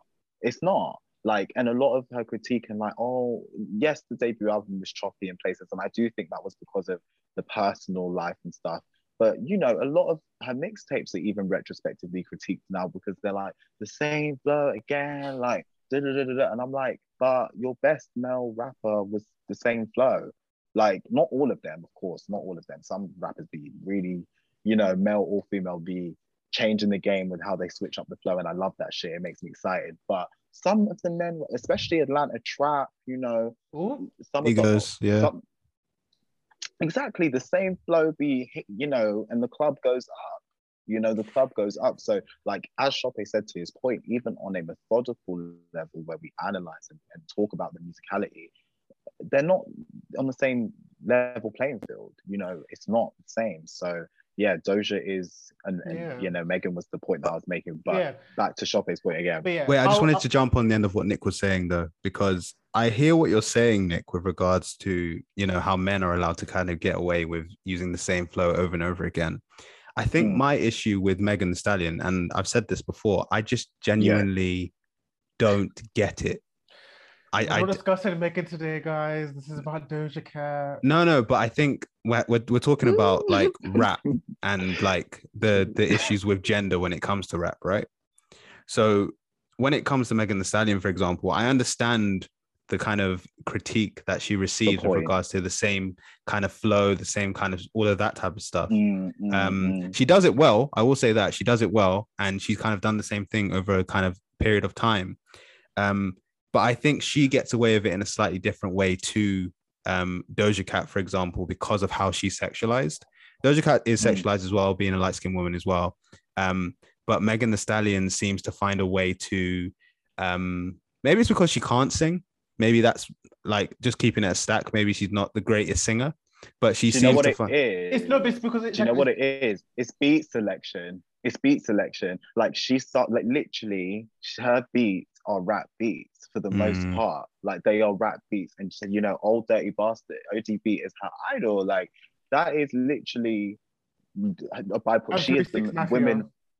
Yeah, like she is the women version, like of all those. She's an amalgamation of all of them. She's a modern facing. So that has already got her the street cred, you know, again, misogyny. Oh, you have to attach yourself to the men, you know, Nicki Minaj, Cash Money, you know, all of that. Like you have to, it's that mindset of attaching yourself to the men, whether it's through your beat selection. And she genuinely is passionate about these people. So it's not to fit into that, but it's just a natural occurrence that aligns with old conventional rap fads in this side of the critique, in the side of, oh, you know, she's a rapper. There's no debate, Megan is a rapper. But then I think with the Doja thing, Doja's everywhere. You know, Pharrell 1 minute, Stargate next, all of this, like, she's signed to bloody, what's his name? You know, the predatory Dr. Luke. She's signed to the poppiest producer in the game, you know? And that is why, again, that's part of it as well. And also it's a presentation. Like Doja Cat is unlike any rapper in my opinion we've ever had, because, and some have said this and I just kind of agree with it, some have said Doja Cat is a pop star who happens to rap, and I think that's fair. That's not me saying she's not a rapper, but I think Doja Cat by and large, because she sings, because she dances, she's like a performer, and she really gives you like, you know, choreography and staging and elaborate stuff, which you don't really see from rappers, period, let alone female rappers. And like I said, back to the purist thing, that's not what traditionally rap has been about. Rap has been about bars and skill and being rough and rugged and all those things. And Doja Cat kind of destabilizes a lot of that, but she actually is doing the actual skill of rapping. But it's because it's happening alongside a myriad of other things that she's also good at. But then that being said, there are she's a rapper. She is a rapper. Yeah, no, exactly. She's a rapper, but she's a multi-hyphenate. Exactly. She's a multi-hyphenate. And that's what I'm saying. And that's fine. It's fine to be that. Like, it's absolutely fine. But and I think that's what confuses people, because we don't, like I said, Megan now, Megan does perform, but like you said, her beat selection, and also Megan can't sing, but also Megan is she just be rapping. Whereas Doja, even her features, Doja can sometimes just be singing on features, just be rapping on features. She does naturally, yeah. And it's not like she's faking it. She's just doing what feels to her at the time. But no, in my opinion, she is a rapper, but she is also just destabilizing a lot of what we think of as a rapper, which is going to happen anyway, because times will change, things will evolve. But I think we're still very much, and Remy and many others, it's like, there's just a lot of prescriptivism and a lot of purist ideologies being placed on her, which is why people are agreeing with her. Because in some respects, I would say she's not wrong, but I would say Doja Cat is a rapper, but I would say a multi-hyphenate pop star who can rap. Do you know what it is as well? Like, being a polymath, being polymathic, good at multiple things. Humans, just as classification, they can acknowledge that, but they want to put you in a box. It's like they want to just human classification, okay, what's the thing you do most prominently? What's the thing that you're most known for? Oh, you're a director, right? But I still want to call you something. I want to call you, what is the title when I write a piece or categorize you or interview you or reference you to my friends in the car? What am I going to say about Doja Cat? Oh, do you know what? Pop selection artist, she raps too. That is how it goes, mostly, not rapper and she's in the pop lane. It usually goes, she's a pop artist, on the cusp of pop. Well, she, a few years ago, on the cusp of pop, but she's a rapper too, and all that kind of stuff. And it's like, it's just human classification as well in it, but with the layered isms, weighting those a little bit more. But I think with Doja, she's a rapper just as much as she can sing, or is, carry a tune, however you want to say, however you define singing, whatever. But she is equally as part, just like she produces. She's a producer as well. Look how hard it's going to be to add producer to our arsenal. When we've seen the Instagram videos of her literally making a beat from scratch and sampling her piano keys and all of that and her keyboard keys or whatever, and then turning it into something else. It's like, it's so layered, so complex, and people just can't say this, and this. Even Solange, director, all of this kind of stuff. There was an article, one of my favorites, about her, the polymathic force of nature or something like that, for the New York Times. And she's, primarily known as, a singer, and then the other stuff comes after that. Beyonce, does a million different things. There's one name that we need to know first, singer. Even though she is so much more than that. Childish Gambino does everything. I was literally waiting. We allow him to be everything. Well, no, actually, the point I was going to bring up isn't that we allow him, but I think he pushes it. So he controls the narrative when it comes to how people interact with his brand, because he goes by Donald Glover and he goes by Childish Gambino, but also with the projects that he releases, he chooses how he wants his fans to interact with his music. So he'll decide if he wants to release like a R&B, like rock type of album, or if he wants to go straight like bars, rapping, like on Camp, for example. And I think that's a very interesting kind of conversation, because it allows us to understand how men are allowed to be one thing and women kind of aren't allowed to navigate the industry in exactly the same type of way. And with regards to Remy and how she's interacting with Doja Cat, like Shoppe said, I can understand where Remy's coming from with regards to like her purist approach to rap. DMX actually said something very similar about Drake. How he doesn't like the way Drake talks, doesn't like what Drake talks about. He even said the same thing about Rick Ross as well, because he basically said that Rick Ross only talks about food and like money and all these different types of things. So that generation kind of have a certain type of view when it comes to what rap is, and I kind of understand what they say. And to be fair, like as as millennials, we have a very similar type of view with regards to mumble rap. Like we look at mumble rap and we're like, that's not rapping, that's not you know, that's not real, all of that type of stuff.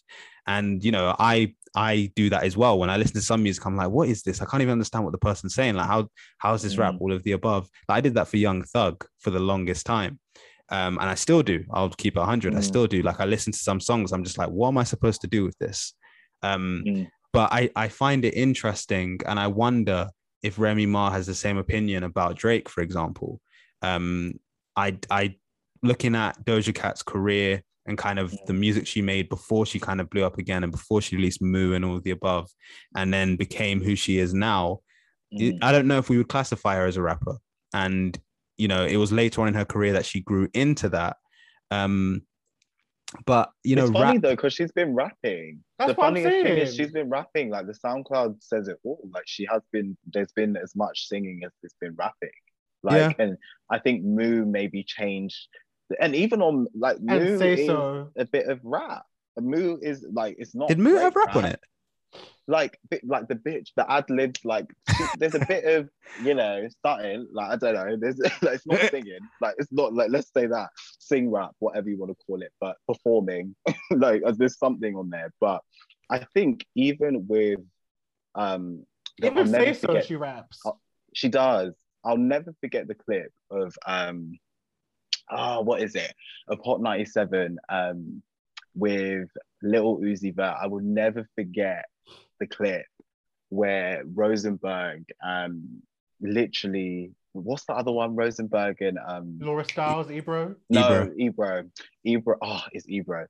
That clip, I will hold him to it forever, because 2017, this guy was like, so Mumble, like, you really think you're gonna be here? Like, all of this, like, really making him feel like shit. And Little Uzi Vert wrote Act Up. Not Little Uzi Vert, Little Yachty, Little Yachty and Little Uzi Vert, he did this too.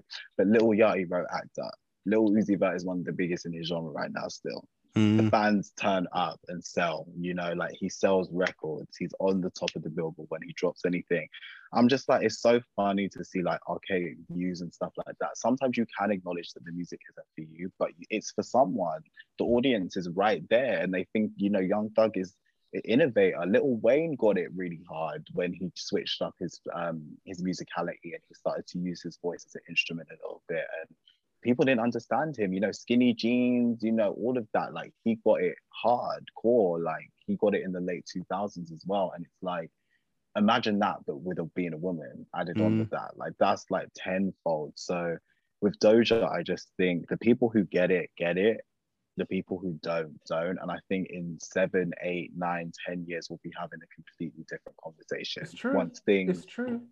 Sometimes you just got to wait to see the vision. And it's unfortunate that things are like that, but she's going to move the needle that much forward for the next woman. For Doji, who just signed to TDE, she's exactly the same. Like, all of these iterations, weirdly enough, and I really don't want to shine light on this woman because I don't like her morality side of things, but everything that Nicki Minaj wanted to be on Starships is where Doja is now. Everything that, you know, like, not even like, no, Nicki's known. She's in history. Listen, she was the only one for a good amount of years, like the only visible one that is. But she, in her early phases, you know, the Starships era, Roman Reloaded era, that was who she wanted to be. And I will always say that Hot Pink is exactly who Nicki wanted to be, like exactly down to a T. The placement, where Doja was in pop at that time, like the acceptance. And let's not get it twisted. There is colorism, there is racial factors towards Doja's success. There is huge racial mechanics towards Doja's success, and she knows that. She's a very smart girl. She knows that as well, and she's discussed race as well. And her makeup in terms of who she is and where she comes from and stuff. She knows that, and she's very cognizant of that. And I like that she's discussed that before. But also, you know, yeah, Nicki wanted to be that pop face. Maybe not now, of course, maybe not now, but at that time she wanted a bite of that. She got some, and again, she opened the door for maybe a Doja to be here as well. But the magnitude, the album being accepted in all communities, the Black community scrutinized Nicki Minaj for that. What are you doing? Who do you think you are? You better come back to hip hop. Like But that. it's also There was because a the songs lot. were shit. That's can we also talk No, about no, that? no, no, no. But there was. I think it was layered. I Like think it was Starships, super I'm layered. sorry. You're I right, think though. it was You're layered right. though. You're very There correct. was even You're if there were correct. the Katy Perryest pop songs for that moment, she would with rap obviously on it. Because one thing about Nicki, she is gonna rap, but you know they would have got scrutinized the same, or For two. sure. There would have been a weighted, especially 2012 Nicki pop. Nah, But nah, also, to add nah. into your point, also with Doja, what we're seeing is the fluidity of Azealia Banks. Like 100%. Azealia also goes between singing and rapping, and also, but also the way Doja is really allowed to step into different genres and sonic palettes. That's what Azealia was doing 2011, 2012. And we were like, not me, but others were like, oh, house music over rap. Oh, Yeah. alternative, but you're rapping, but you're singing now. And obviously Zelia shot herself in the foot with her being problematic, but also I'm saying that to Nick's point. Yeah, she was working with Pharrell. She was pop. Exactly, but also working with She was like pop. also working with Lone and working with like Maurice Joshua, these house producers as well, but rapping over them as well. And that's what I'm saying. I think we're seeing that with Doja as well, because Doja could easily do a house song now, and it probably would blow. It would work. Oh wait, let's get even better. Boss Bitch from Birds of Prey. She took Azalea's flow. Yes. Let's talk about that. See, there we go. That was So there we go. Again, Doja is an amalgamation of the women who came before her, and I'm sure she would. Well, she's acknowledged Nicki. She stuck her flow on her latest album to sing credit to her and all of that, and they've collaborated together. So Doja acknowledges her influences, and I think it's beautiful to see that. But I would love a kind of a lifting of the climb mechanic, because honestly, I'm telling you now, and this isn't even from a stand perspective or anything, this is literally just facts. If you guys let Azealia Bank in the game, I'm telling you, everyone in their mother cunt would have been destroyed. I'm telling you right now. It's true. Like, that is just a fact. It's like true. It's the true. pen, the ad-libs, the energy, the eyes, the vision, the vision. She was definitely ahead of her time. Definitely. The raw She talent. Like, I'm scratching my eyes out right now. Like, she is a cannon waiting to be on. Like, it's insane. I can't lie. On that woman. Like, Azalea was technically making like grime. Like, if you listen to Broke with Expensive Taste, there are some songs on there where she's like rapping over garage type beats, where you're just like, this is Desperado. She garage too. Yeah. As I'm saying, Azealia is another one like Doja. Azealia pulls from a massive range of influences and resources, a massive range. Her references are crazy. Tyler the Creator too, arguably, is another one, but he's a man, so he's able to, but even then, actually, back to your point actually about how we didn't let Nicki be a pop star back then. Well, we did, but we just didn't appreciate it for it. Tyler's another one. Like, I feel, and Tyler spoke about this recently. I tweeted that I watched the Hot 97 interview finally a year later. And when I deep it, like, I've always liked him, but when I do think about it, like, yeah, I do feel like when he first was coming out of Road Future, black people weren't really fucking with him. Oh, yeah. He was weird. Yeah, he was seen as demonic. Weirdo. He was actually seen as demonic. Yeah. Like, legit. Whereas the now, BET Awards performance. Exactly. Like, he was saying, like, he wouldn't get a play on black radio. BET would never invite him to Oniscus Park. Whereas it took 10 years for that to happen. But even then, we are now already seeing... And a hip-hop album. Let's talk about that. And a hip-hop album. Exactly. Because the latest album is hip-hop. Like, exactly. Old school hip-hop. Exactly. Like, but even then, if you look at, like, Wolf, Cherry Bomb, he was rapping on those too. He's been rapping on all his albums. Exactly. Flower Boy, and even Eagle, he gave us a little bit, but it was mainly singing, and that was mainly like production, but he's another one. Yeah, it was production heavy, yeah. He's another one. And obviously Tyler, we're already seeing his children comes to foray. We're already seeing Tyler, the products of what future Tyler. So it's the same thing, because 10 years ago, Tyler was not fucked with by black people the way he is today. Even still now, which is why when DJ Khaled went #1, he was like, who listens to Tyler the Creator? No one's riding around Tyler the Creator's music, but maybe someone is. But I think it's what we're saying about the idea of purists. This thing, purists and their views. And now these people like Tyler, Doja, Azealia, Nicki to extent were destabilized. Even Drake were, and Drake, even NERD as well. Like, they were like a rock, punk, hip hop group. Yeah. And too, even if Pharrell is Pharrell, NERD have never had a hit album. Yeah. Hit album. I'm not surprised by that. Either am I. Like, either am I. And it's a shame because they're great albums, but hip hop in 2002, 2004, when those albums came out, it wasn't time for that to flourish. So like, okay, Frog, go back to making beats. All right. Yeah, the marketplace just wasn't enough. But and we can't talk about that period without mentioning Kanye though. Oh yeah, like we can't talk about the king of backpack rap. Yeah, and also like melodic rap. Like Kanye was one of the first to do it. So you just got to think about how he was allowed to do it. I don't know. It's a very interesting kind of critique. And I understand like it sounds like a generational issue more than anything, to be honest. I don't think it was kind of said in a way that it was supposed to be an attack. I think it wasn't. Like, that wasn't meant to be a soundbite.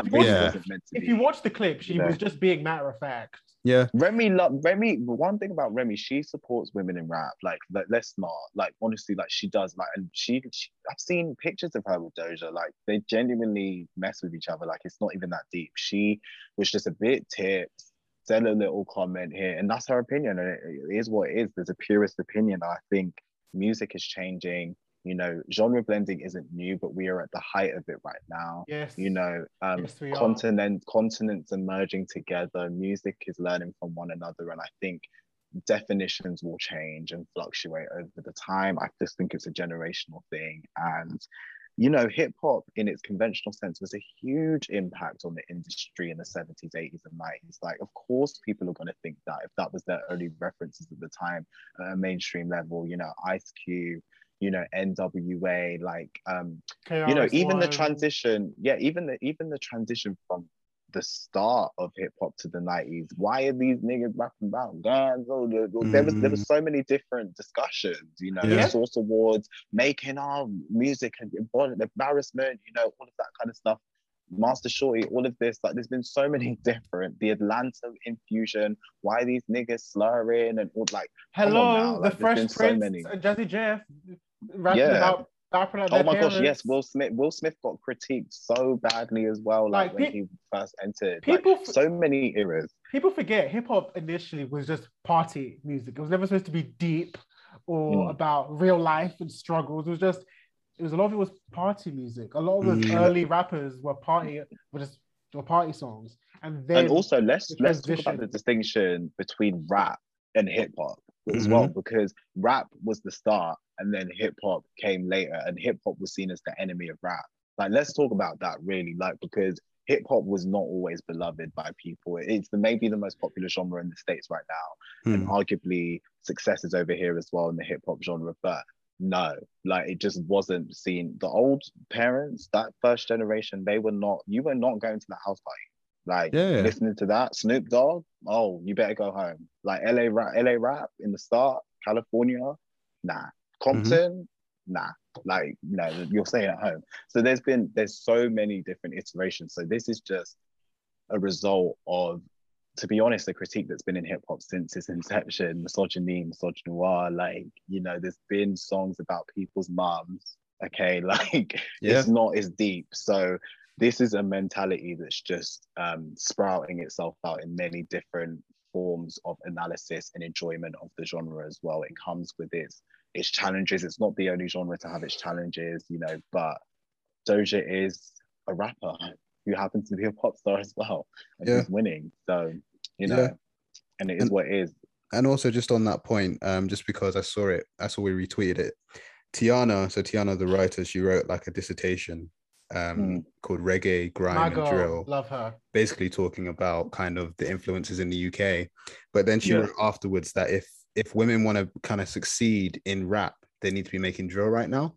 And I think that discussion is particularly interesting when we talk about what women are allowed to do with regards to rapping and engaging with rap as an art form. Because drill is given an opportunity for a lot of people to kind of, you know, float over 808s and kind of speak about new topics and engage with TikTok in a way where, you know, people who may not engage with rap will kind of enjoy the beat or be able to use it creatively. So if we're happy to move on, we can move on to the Central C topic just fairly quickly.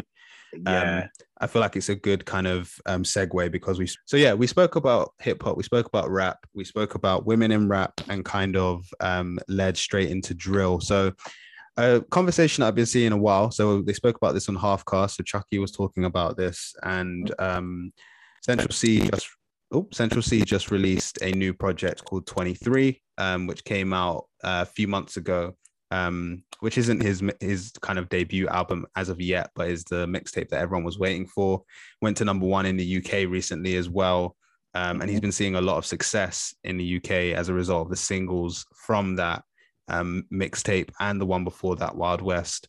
So I've had a conversation with Chope separately just about Central C and kind of looking at the way people engage with him as an artist versus kind of drill artists in general.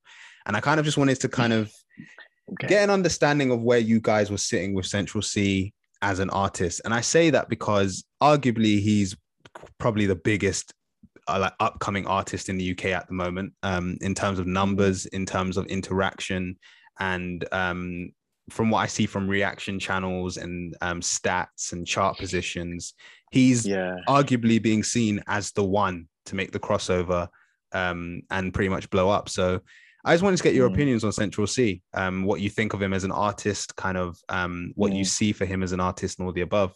So feel free to just start and we can go wherever.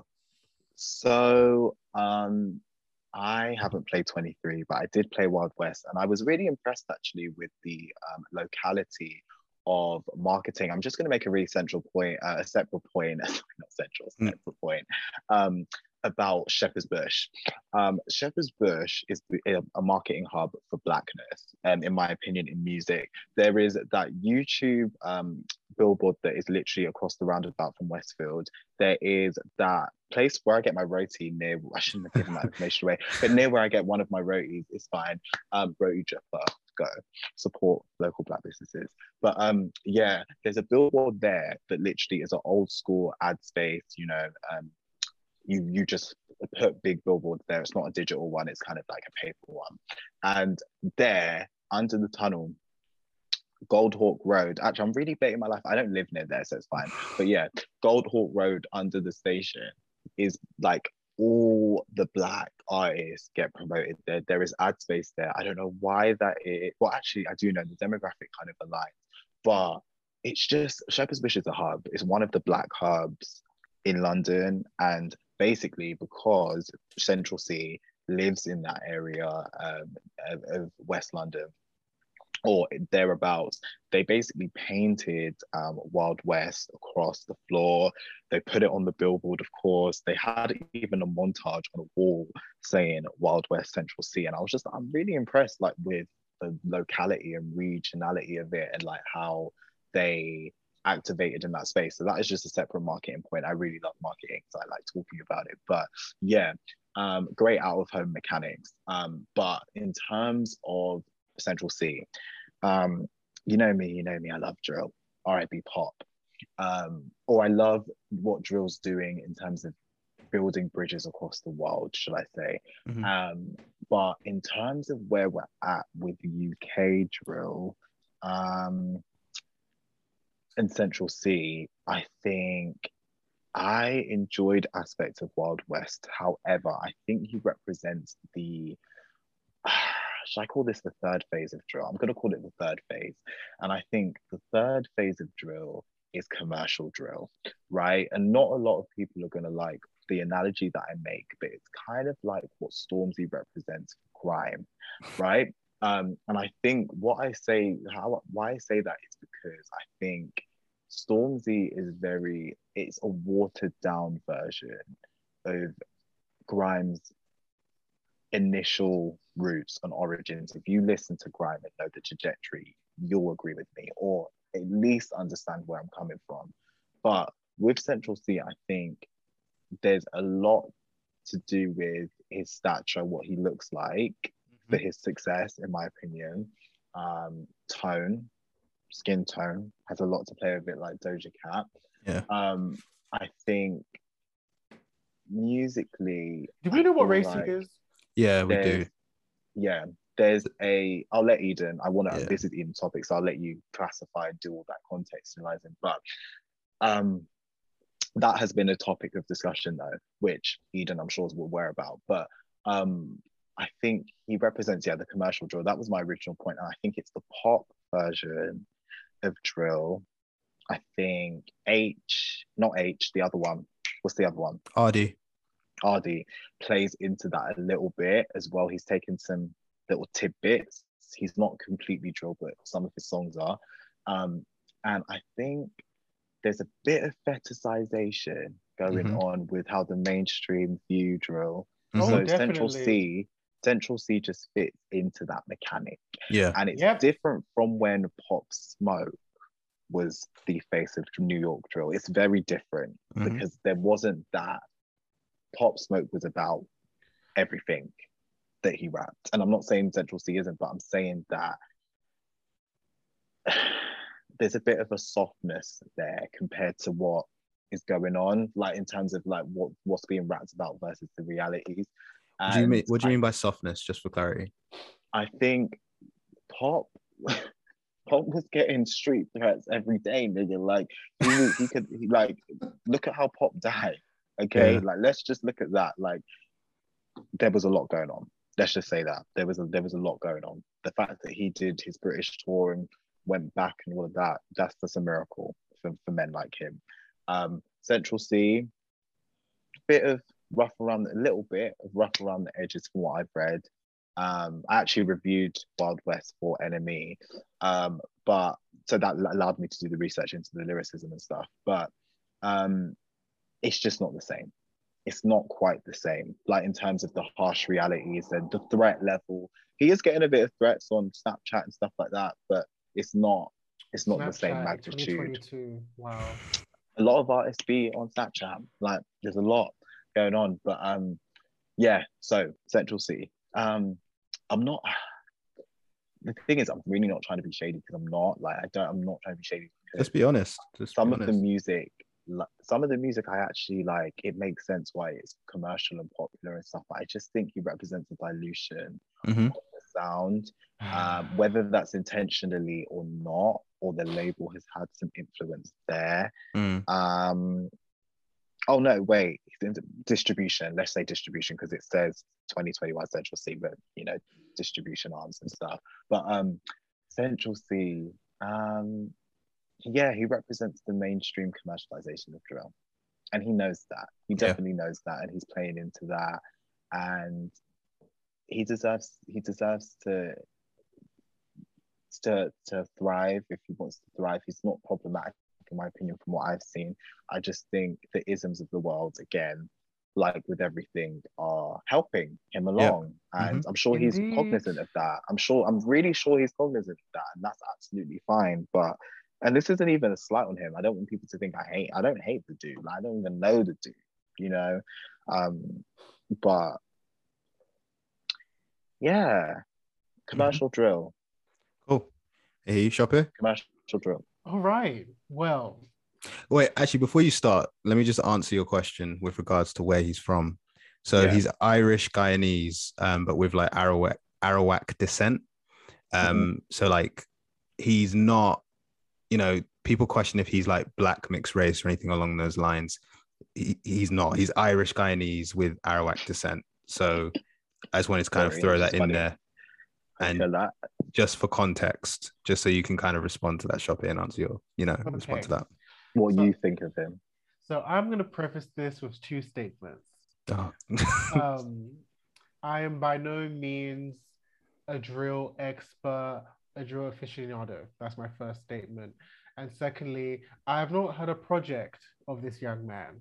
However, even though I've been however, I'm not completely ignorant. I've heard several of his songs.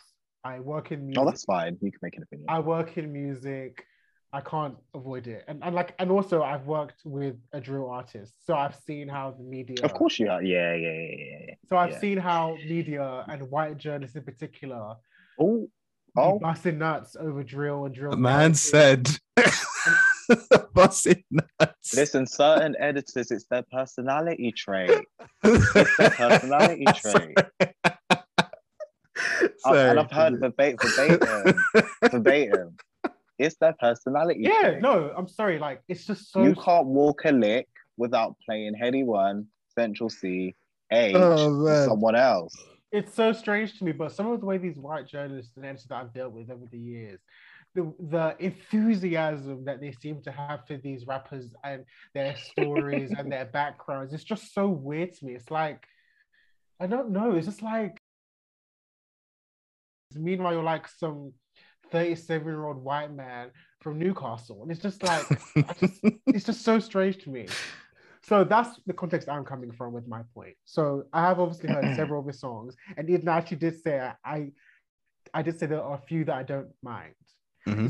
So I thought Eden may have sold the wrong story. I don't think he's like a terrible shit artist. No. Wait. No, definitely not. No. But I do look at him, I listen to his music, and I watch the videos, and I'm just like, I'm not saying he shouldn't be successful, but I'm just like, but what is it about him that is overtaking him to the point where people are now saying that, yeah, he'll probably be the one to really take drill into a crossover lane and make it international. Like, why him of all people? And like I said, I'm not an aficionado, but like I said, I've worked with drill artists and I'm in the music industry. So naturally, my ears have been attuned to various artists. And just naturally, as someone who's curious, I always check things out.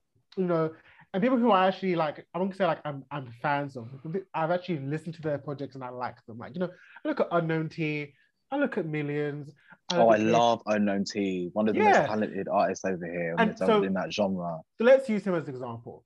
I really enjoyed his last project, Adolescence. I really enjoyed that. So good. And and the thing is, outside of it being, you know, whatever, drill, whatever that means, but also I just felt with him and some of the others, there's actually, and you know me, I'm an uncle. You know me, I look for musicality. I look for, you know, all these extra things, the bells and whistles, not just about the same. No, he's so good, on Fruity Loops and the same bars. You know what I mean? I just kind of felt like there was more of an artistry with people like him, people like Millions, even to the K-Trap. You know what I'm saying? It was with. K-Trap's so good as well. Yeah. Like, oh my god. Okay. Like, yeah. And if Nick's saying it, so clearly what I'm saying makes some sense. Because obviously. No, K-Trap is so good. Like the musicality. K-Trap is there. And that's what I'm saying. When I listen to their projects and their songs, I'm like, okay. Like I said, I'm not the drill superstar. You know me. I'm an R&B uncle. That's me. But I'm just saying, when I do check out these things, I'm getting something else from these artists beyond just oh my god, it's drill. I'm getting more. You know what I mean? You mean it's not? They're not jumping on a hype. It's genuine. Like I can listen to their music and see something else beyond the fact that it's just it's the hottest sound right now in the UK music scene. You know what I mean? It's their personality, bro. Like Unknown T, the way he uses his voice. It's like, the storytelling. It's the production. There's so many other elements that I can, you know, pull from and comment on positively. Whereas Central C, like I said, I've not heard a project, so I could be wrong, but I've heard several songs, and I'm just like I said, no shade to him. I wish you all the best. It's really not that deep to me, but I'm just like, but there are others who I feel are making better music than you, and they are not getting the same push, and they're not getting the same numbers, the same streams, and the same investment. And it's because Nick said there's obviously the colorism stuff, but also the fetishization of drill that's happened anyway, the commodification that's happened anyway, that I've seen with my own eyes. And now it's like, we've now got someone who's perfect to be our poster child. Him. Yeah. You know what I mean? Yeah, no, 100%. He ticks the boxes, but he's not actually the best. Yeah, I agree with what you're saying. And that's my issue. And like I said, I'm not going to say that I would play his album and I won't like it. I'm sure there were songs that I would like. Yeah. My brother is a fan. I've heard it in the house. But I just look around. I'm just like, but you know, and even if I'm gonna, you know, do PR by Shoppe, even Heady's last mixtape, I thought it was quite underrated, by the way. I know it didn't really do as well as Edna, but even that, I'm like, there are certain songs on that, and even with Heady too, there's just and you know, obviously Nick has interviewed him, you know, there's a musicality, there's an intention there, not with everything, with some of the songs, with the Central, it just seems like, what's what I'm looking for? Manufactured drawing board. Let's put this against the wall. Bam, we're gonna put a Grime Daily premiere. The end. Bam, number one album. Yeah, that's my issue. Oh dear. So hopefully that was a nuanced response, and that makes sense. No, because I absolutely get what you're saying. I absolutely get what you're saying, and I hope it's known that when I initially brought it up, it wasn't to kind of say that you were saying one thing. It was kind of more so to just try and understand your perspective when it came to Central C, because you know, I was looking at him from a very kind of surface level. I think it's nice to just listen to music sometimes and not think about the politics that comes behind it. Right. Which, you know, sometimes we need to, but at the same time, you need to give your brain a rest and actually just enjoy the art form.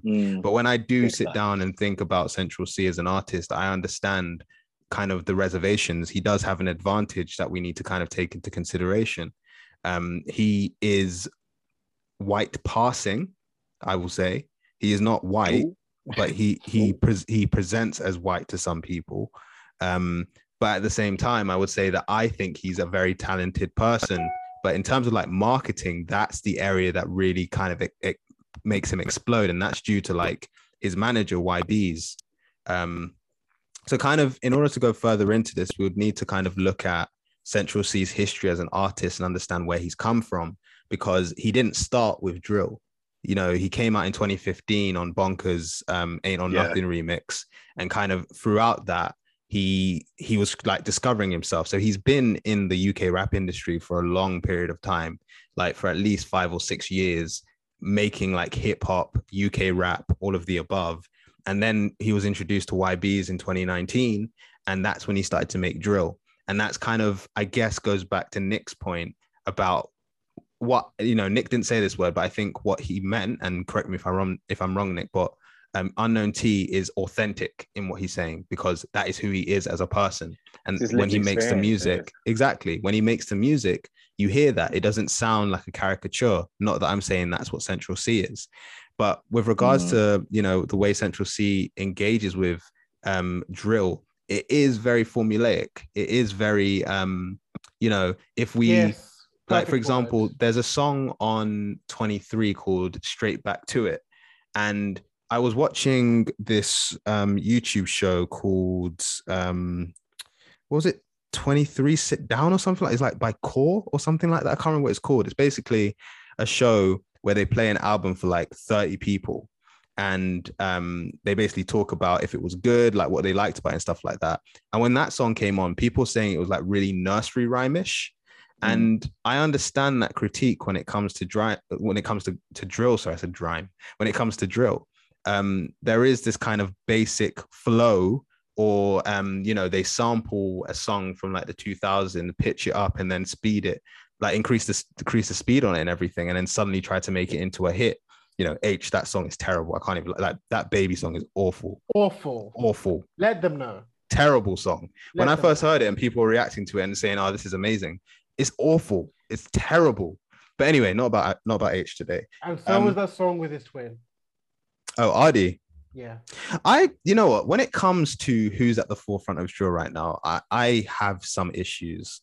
I think H is an incredibly talented rapper. Like, listening to his bars, you know, he's very hit and miss with like his projects, I would say personally.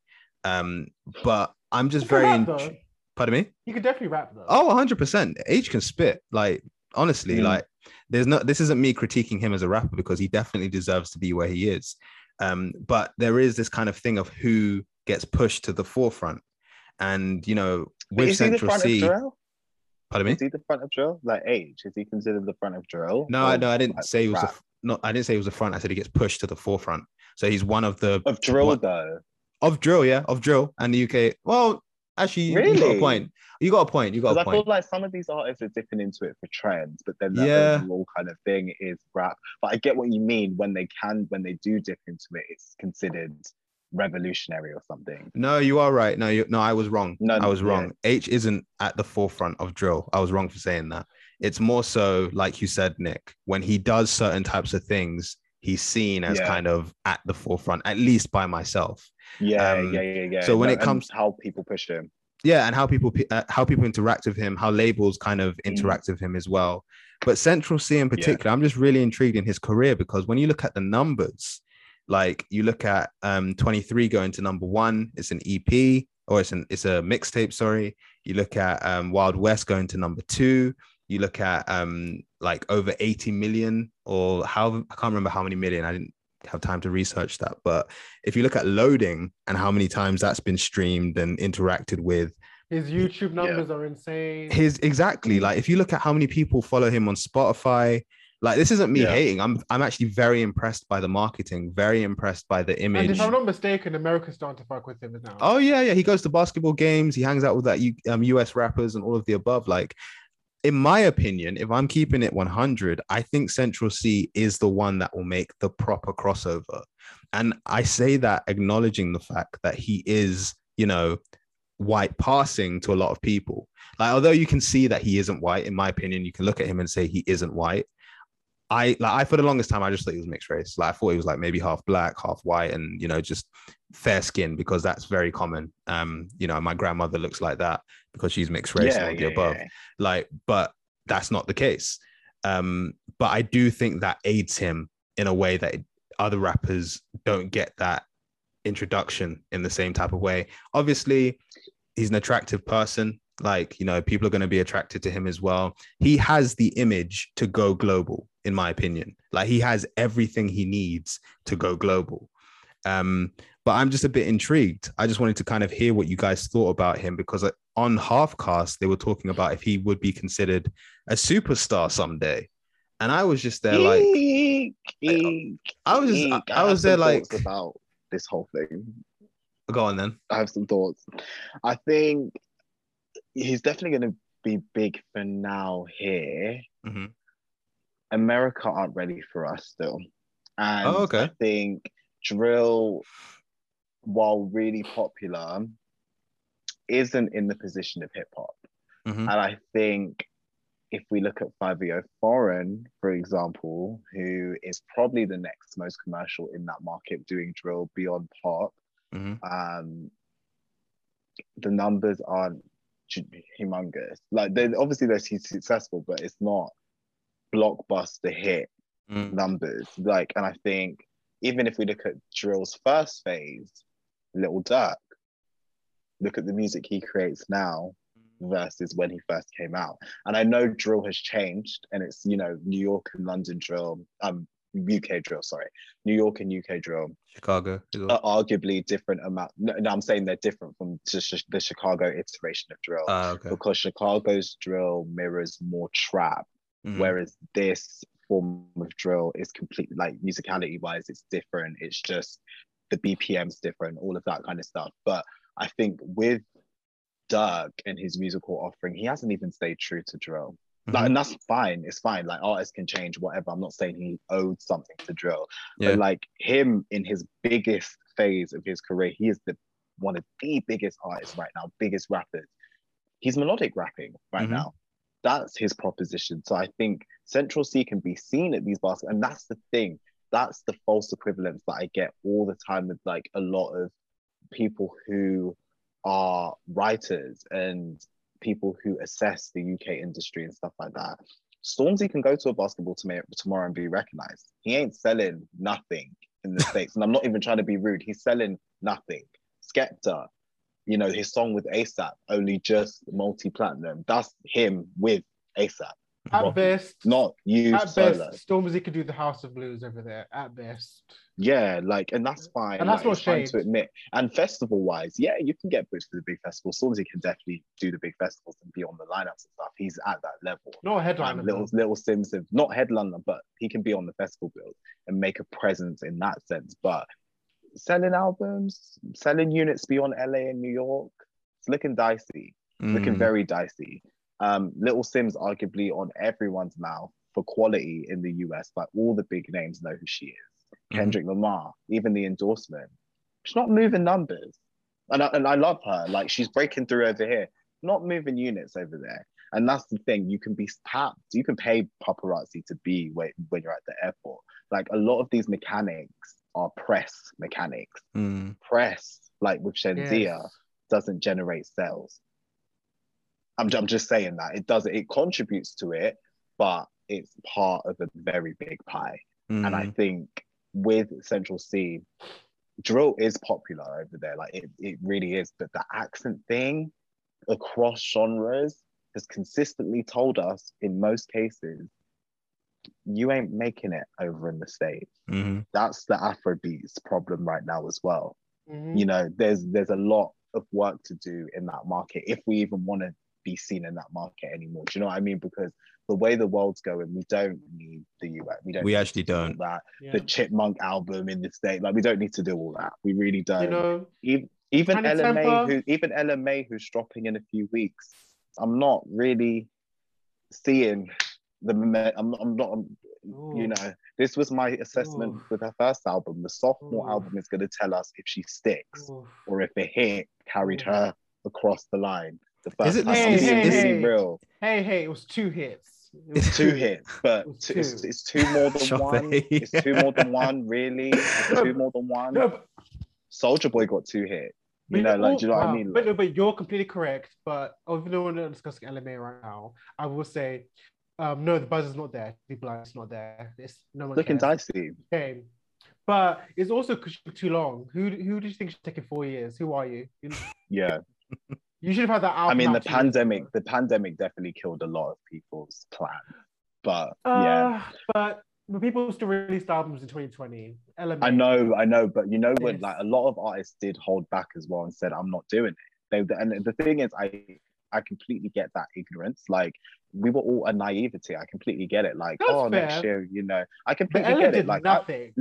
I wouldn't be dropping an album during a pandemic. I'm telling you right now, if I was on Bree's team, I'd be telling them hold back, and she did. You know, we'll see what that does. But like, you know, they're visible. Ella just kind of disappeared. An EP. You could have done a SoundCloud. A mixtape. You could have done a Spotify. Something. Could have done something. You know, do YouTube covers, like do something. But Ella, you just completely disappeared. I thought Boo'd Up and Trip was gonna save you in 2022, and it's a shame because unlike most people, well, not most people, unlike what appears on Black Twitter, I like her music. Is she the best in modern R&B? Hell no, but I like her. I enjoy her. Wait, we're going on a tangent. Sorry. Yeah, the point was Central C in America. Yeah, no, but I think go on, Eden. I think we've discussed all angles of Central C. To be honest, I just kind of wanted to basically discuss the idea of Central C as an artist, what people think of him, what you guys think of him. You know, doing your own independent research of Drill Nick, for example, and Shoppe, you know, you coming to terms with Central C as an artist, but also your experience PRing for one of the biggest drill artists in the country. Yeah, I was just really intrigued to kind of get your opinions and see what your perspectives were, because he's being spoken about in very high, like highly anticipated ways right now. And as someone who enjoys his music, I can understand why that is there. But at the same time, I just wanted it from like a slightly more critical lens. Not to say that, you know, Half Caste, because that's where I originally spoke about, they didn't speak about it in a critical way. I'm just intrigued to see what you both thought independently as well. But yeah, sorry, Shoppe, you said something. I saw someone say that Central C is the Drake of drill. I'm like, oh, okay. But in terms of the way that he waters down drill, I understand that statement. Like with regards to when Drake entered the scene, and it was like you had all of these. What is it fair to say? Gangster rap was still relevant before Drake came in. Yeah, I mean, we had other rappers who weren't gangsters before Drake. I know exactly what you're going to say though. Like, and to finish your point, but then I'll summarize as well. Well, essentially, what I'm saying is Drake softened rap. Like Drake softened rap, and Central C does something very similar. Although I would kind of relate Central C slightly more to a Nipsey with regards to lyrical and lyrics and marketing is kind of how I'd relate it more to Nipsey than Drake. Yeah, I agree. Just the way that he's moving and interacting with the industry, I think it's more reminiscent to Nipsey and the kind of independence. Like, you know, there's questions around independence just overall, but I relate it more to Nipsey than Drake. But I understand the statement of Drake because, you know, light skin softened a genre that was particularly seen as like rough and, you know, was critiqued for it and all of the above. I think they even the imagery, superstar status. That's what I think they even the imagery though, like Nipsey, I agree. But one thing I'm going to need people to do is get out of the bondage of making these short-sighted statements within months of literal things happening. Like, I need you guys to just wait, because Drake, the assessment came years later. The assessment came years later, like 3 years later. Like, I need people to stop. The Drake of, is he even a prince? Yeah, like numbers in one project. He hasn't even released a debut album. And I know this sounds like it's contradicting my old point about debut albums not mattering, but I need people to divest from one rollout equaling they're the prince, they're the queen, they're the this, they're the that. Like I know we're in a really fast microwavable, not microwavable in terms of quality across the board, because there are some still very talented artists, but just microwavable in terms of things that are moving, really moving, like click, click, click, you're in 2023. We'll be saying that, literally can't believe it's 2023 in a second. But I need people to still retain a bit of a solid assessment. The art of criticism and the art of assessment is dying because people are making silly little comments. They can say he's on the way to, let's just add a little bit of gauging and contextualizing around these things. Drake earned his stripes, more than earned his stripes, more than earned his stripes. Like, despite my little Drake Aubrey agenda, Drake fucking earned his stripes, okay? Like, you know, Nicki, who we spoke about earlier, despite my moral qualms of her, she earned her fucking stripes. She is in the history books. Central C, he could dip tomorrow. Like, let's just, and I'm not even trying to be that old versus new, because there are some very new art. Doja Cat, for example, newer generation artists.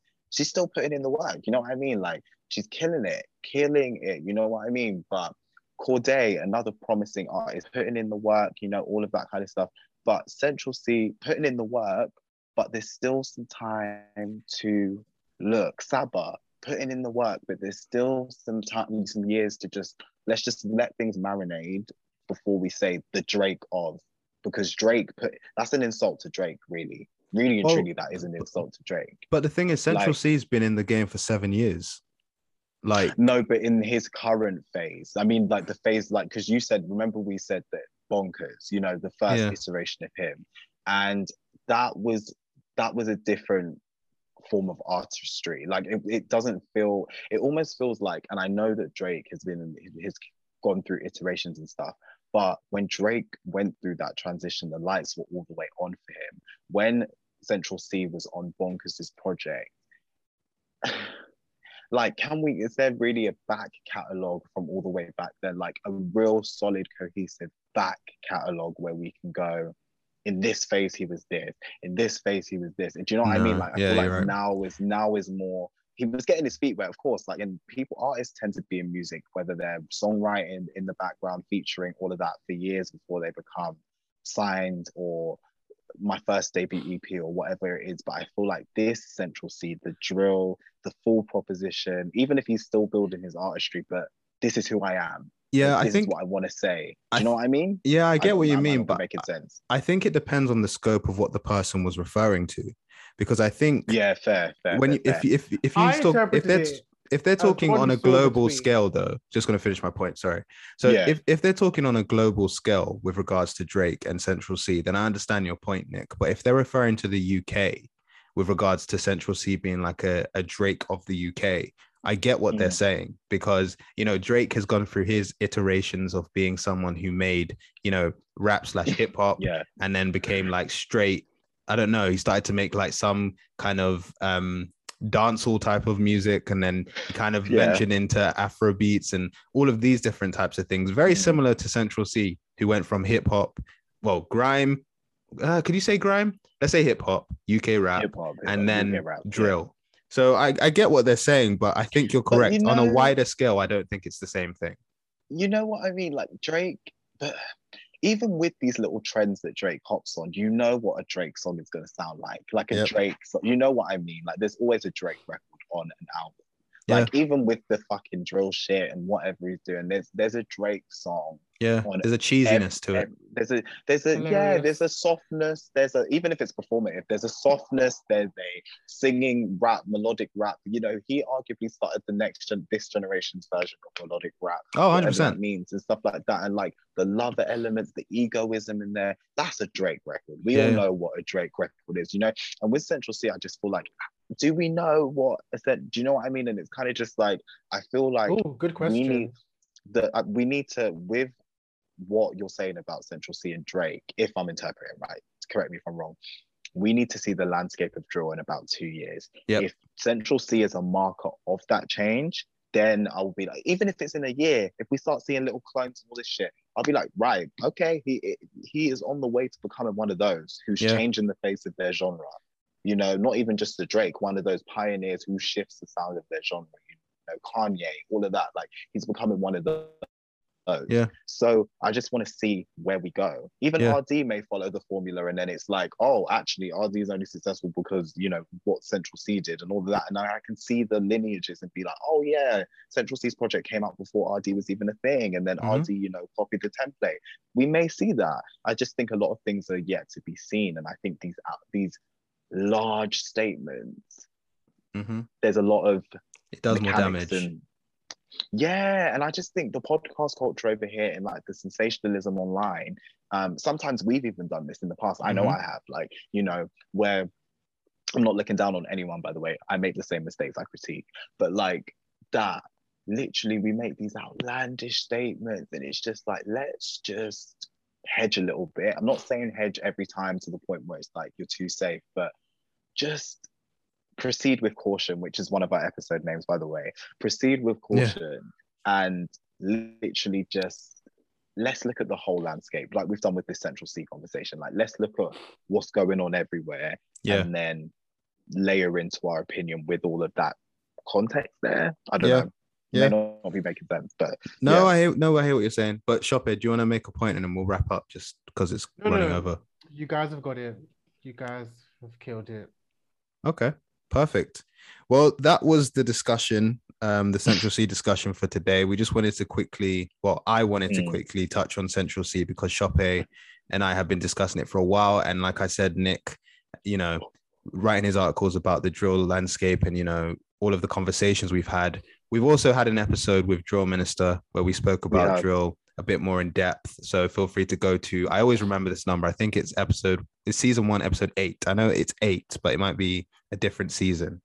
But we've spoken about drill before. Just wanted to bring it up again because, you know, we're in that landscape now. But guys, that was the first episode of season 8. Please leave feedback. Let us know what you think. Support us in any ways that you can. So just pay attention to our social media at DATSPOD. Like I said, please send in voice notes. Let us know that you're listening. Share us on any platforms that you're on. So whether that's Twitter, Instagram, anywhere. And we're Don't Alert the Stands. And we're going to say bye for now. So peace. Cool.